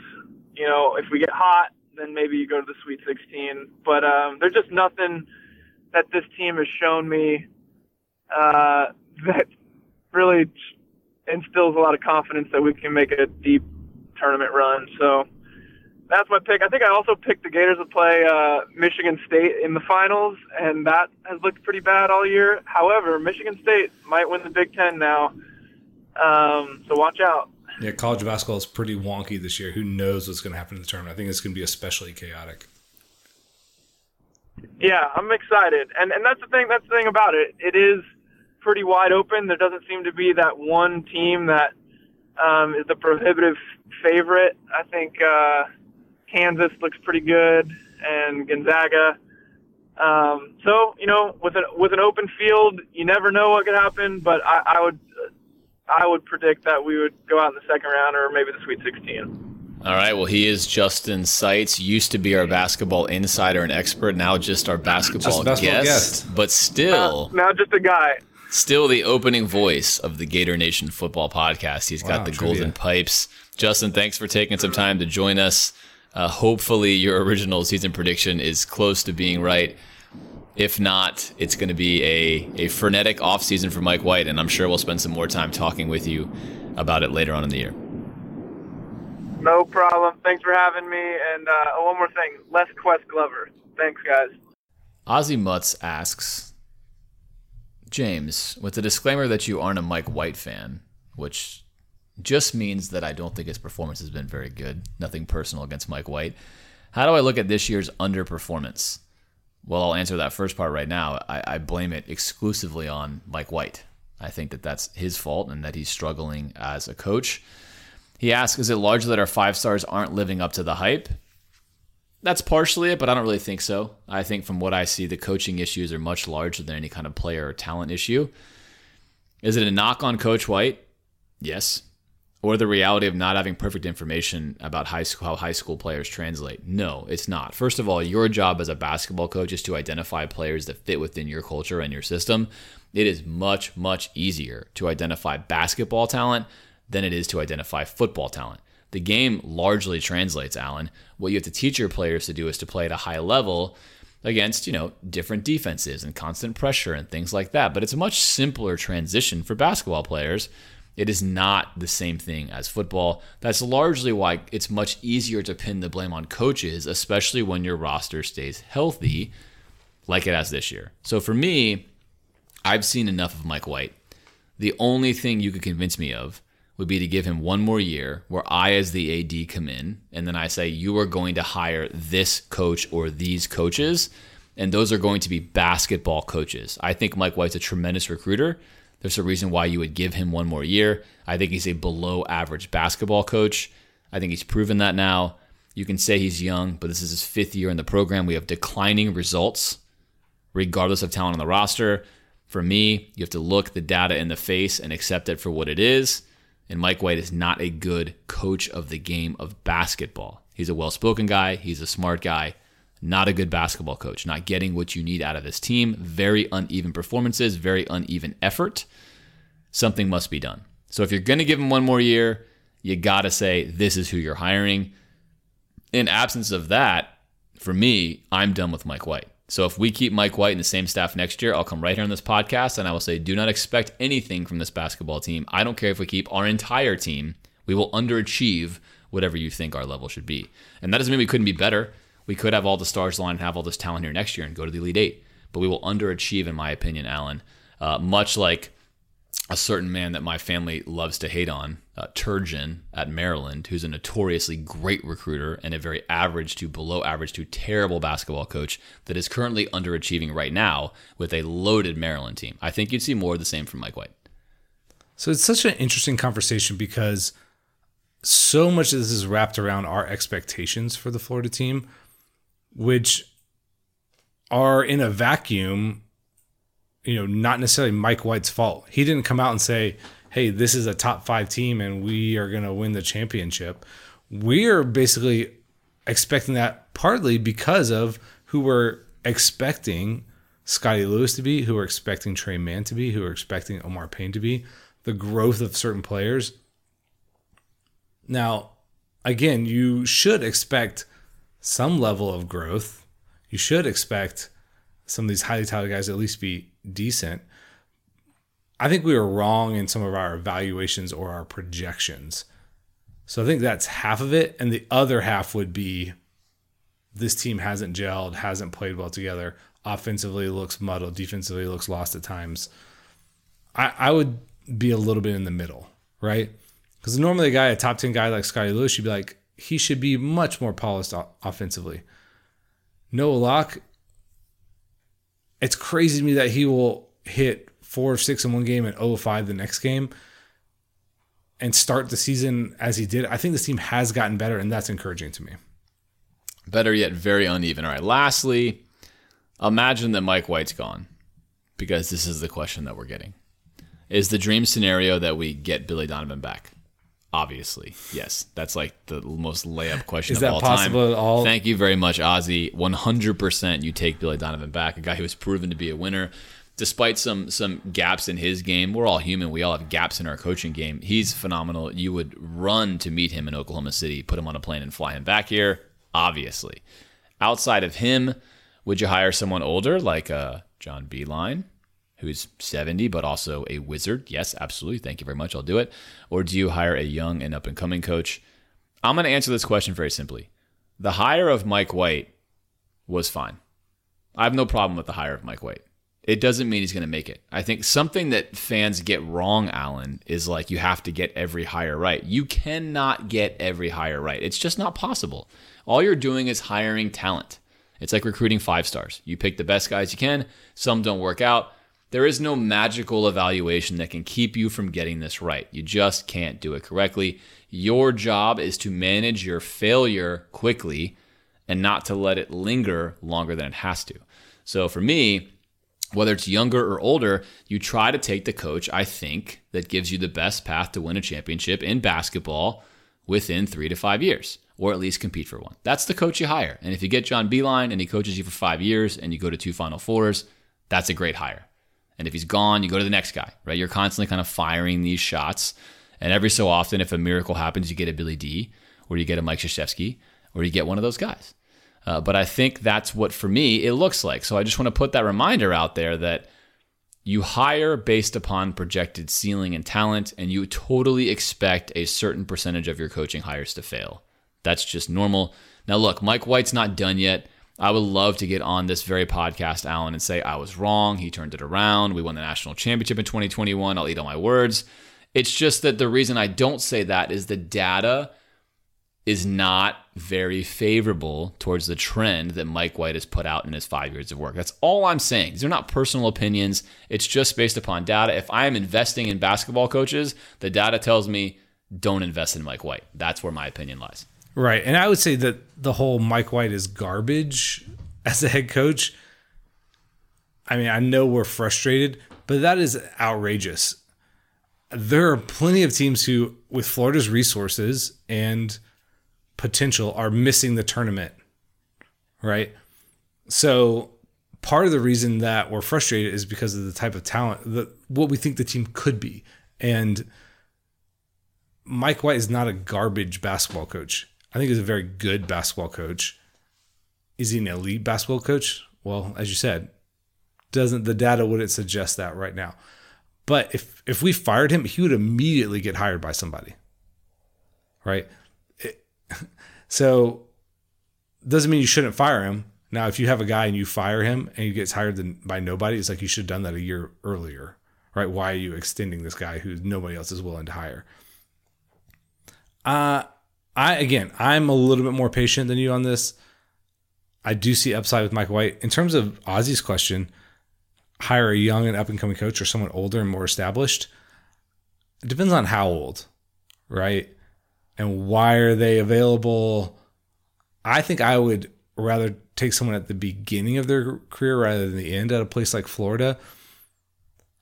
But it doesn't have to be like a John Beilein in your 70s. There's other guys that are a little more medium ground, like a 50-year-old or something. But Billy Donovan, we will never replicate that. We hired him when he was 30 years old. He had barely coached basketball at Marshall. That was a home run swing by Jeremy Foley, and he connected on it. He hit it out of the park. So that type of hire is incredibly rare. The fact that you have a chance to hire the guy who's going to be a Hall of Famer at 30 years old and you do it is just not replicatable. It's kind of like the Joe Burrow experience at LSU. I don't think we're going to see anybody take that kind of leap again. But I do think there are a range of options at a place like Florida where you could get some really intriguing candidates. So it's not like there are no options for us out there. But there's also a big chance that the next guy we hire is not going to perform as well as Mike White. So that's very realistic. Doesn't mean you don't make the move. Again, I think the best path forward, as you said frequently, hire an offensive assistant who can really shore up that part of your game. And if everybody stays and we do that, then I think all of a sudden that team becomes really intriguing again. And it works for Billy Donovan. As we mentioned before on this very podcast, and Justin mentioned when we talked to him, Larry Shyatt totally changed the fortune of Billy Donovan. He gives Larry Shyatt a ton of credit for helping him coach something he had no idea how to coach, which was defense. And in fact, Alan, I think you would agree with this. You could watch Billy's teams ebb and flow with the quality of assistants he had. And when we had guys that all became head coaches on one staff with John Pelfrey and a host of other guys, they made a significant difference. A significant difference. And I don't think there's a single guy on Mike White's bench right now that has anywhere near the esteem that the guys on Billy's staff did. The fact that they've been with him as long as they have and people aren't poaching them. Exactly. Maybe not a great sign. Exactly. And I think that's part of the job as an AD is sometimes you've got to say, look, you've got a lot of positive qualities, Mike, but this is holding you back and ultimately it could cost you your job. You're going to need to try this to do what is best for the program. All right, speaking of the program, this program is done. Alan, great work today. We answered all of the mailbag questions. Wow. All of them. Thank you guys for sending them in. It's guys and girls. It's great to get them all. Every single year we get more and more. We gave you like less than 24 hours of notice and you delivered. So thank you. Give yourself a pat on the back. Again, as always, if you like the content, hit us up, write us, follow us on social media. We love to hear from you. We make the show for you guys. Big shout out to Frankie who's sitting here in studio with us. His podcast potentially called Frankie for Real. Franklin for Real. Franklin for Real. Or Franklin for Real, which is, I think, one of the greatest podcast names there is. I don't know what the show's going to be about, but it doesn't really matter. I'm already in. Yeah, big shout out to you for sitting here for 3 hours as we did this podcast. Well done. If you, too, want to learn to podcast and sit in the studio, just let us know. We'll take you on in. Thanks to all of y'all. We'll see you again before the spring game, I believe, will be our next podcast. We'll do before and after. And in the meantime, as always, if you have ideas for content, send it to us and we will attempt to include it in our next show. Until then, everyone be safe, be happy, and we will see you next time.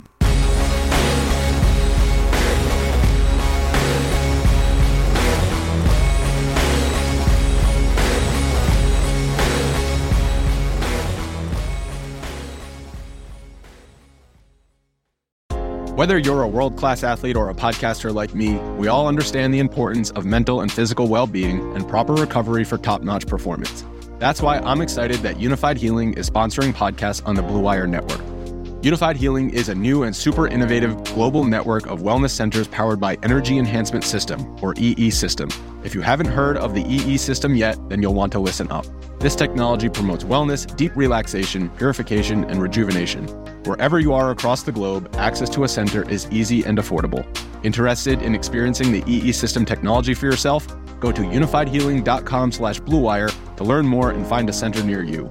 That's unified, UNIFYD, healing.com/bluewire. No material or testimonials on the Unified Healing website are intended to be viewed as medical advice or a substitute for professional medical advice, diagnosis, or treatment. Always seek the advice of your physician or other qualified healthcare provider with any questions you may have regarding a medical condition or treatment and before undertaking a new healthcare regimen, including EE System.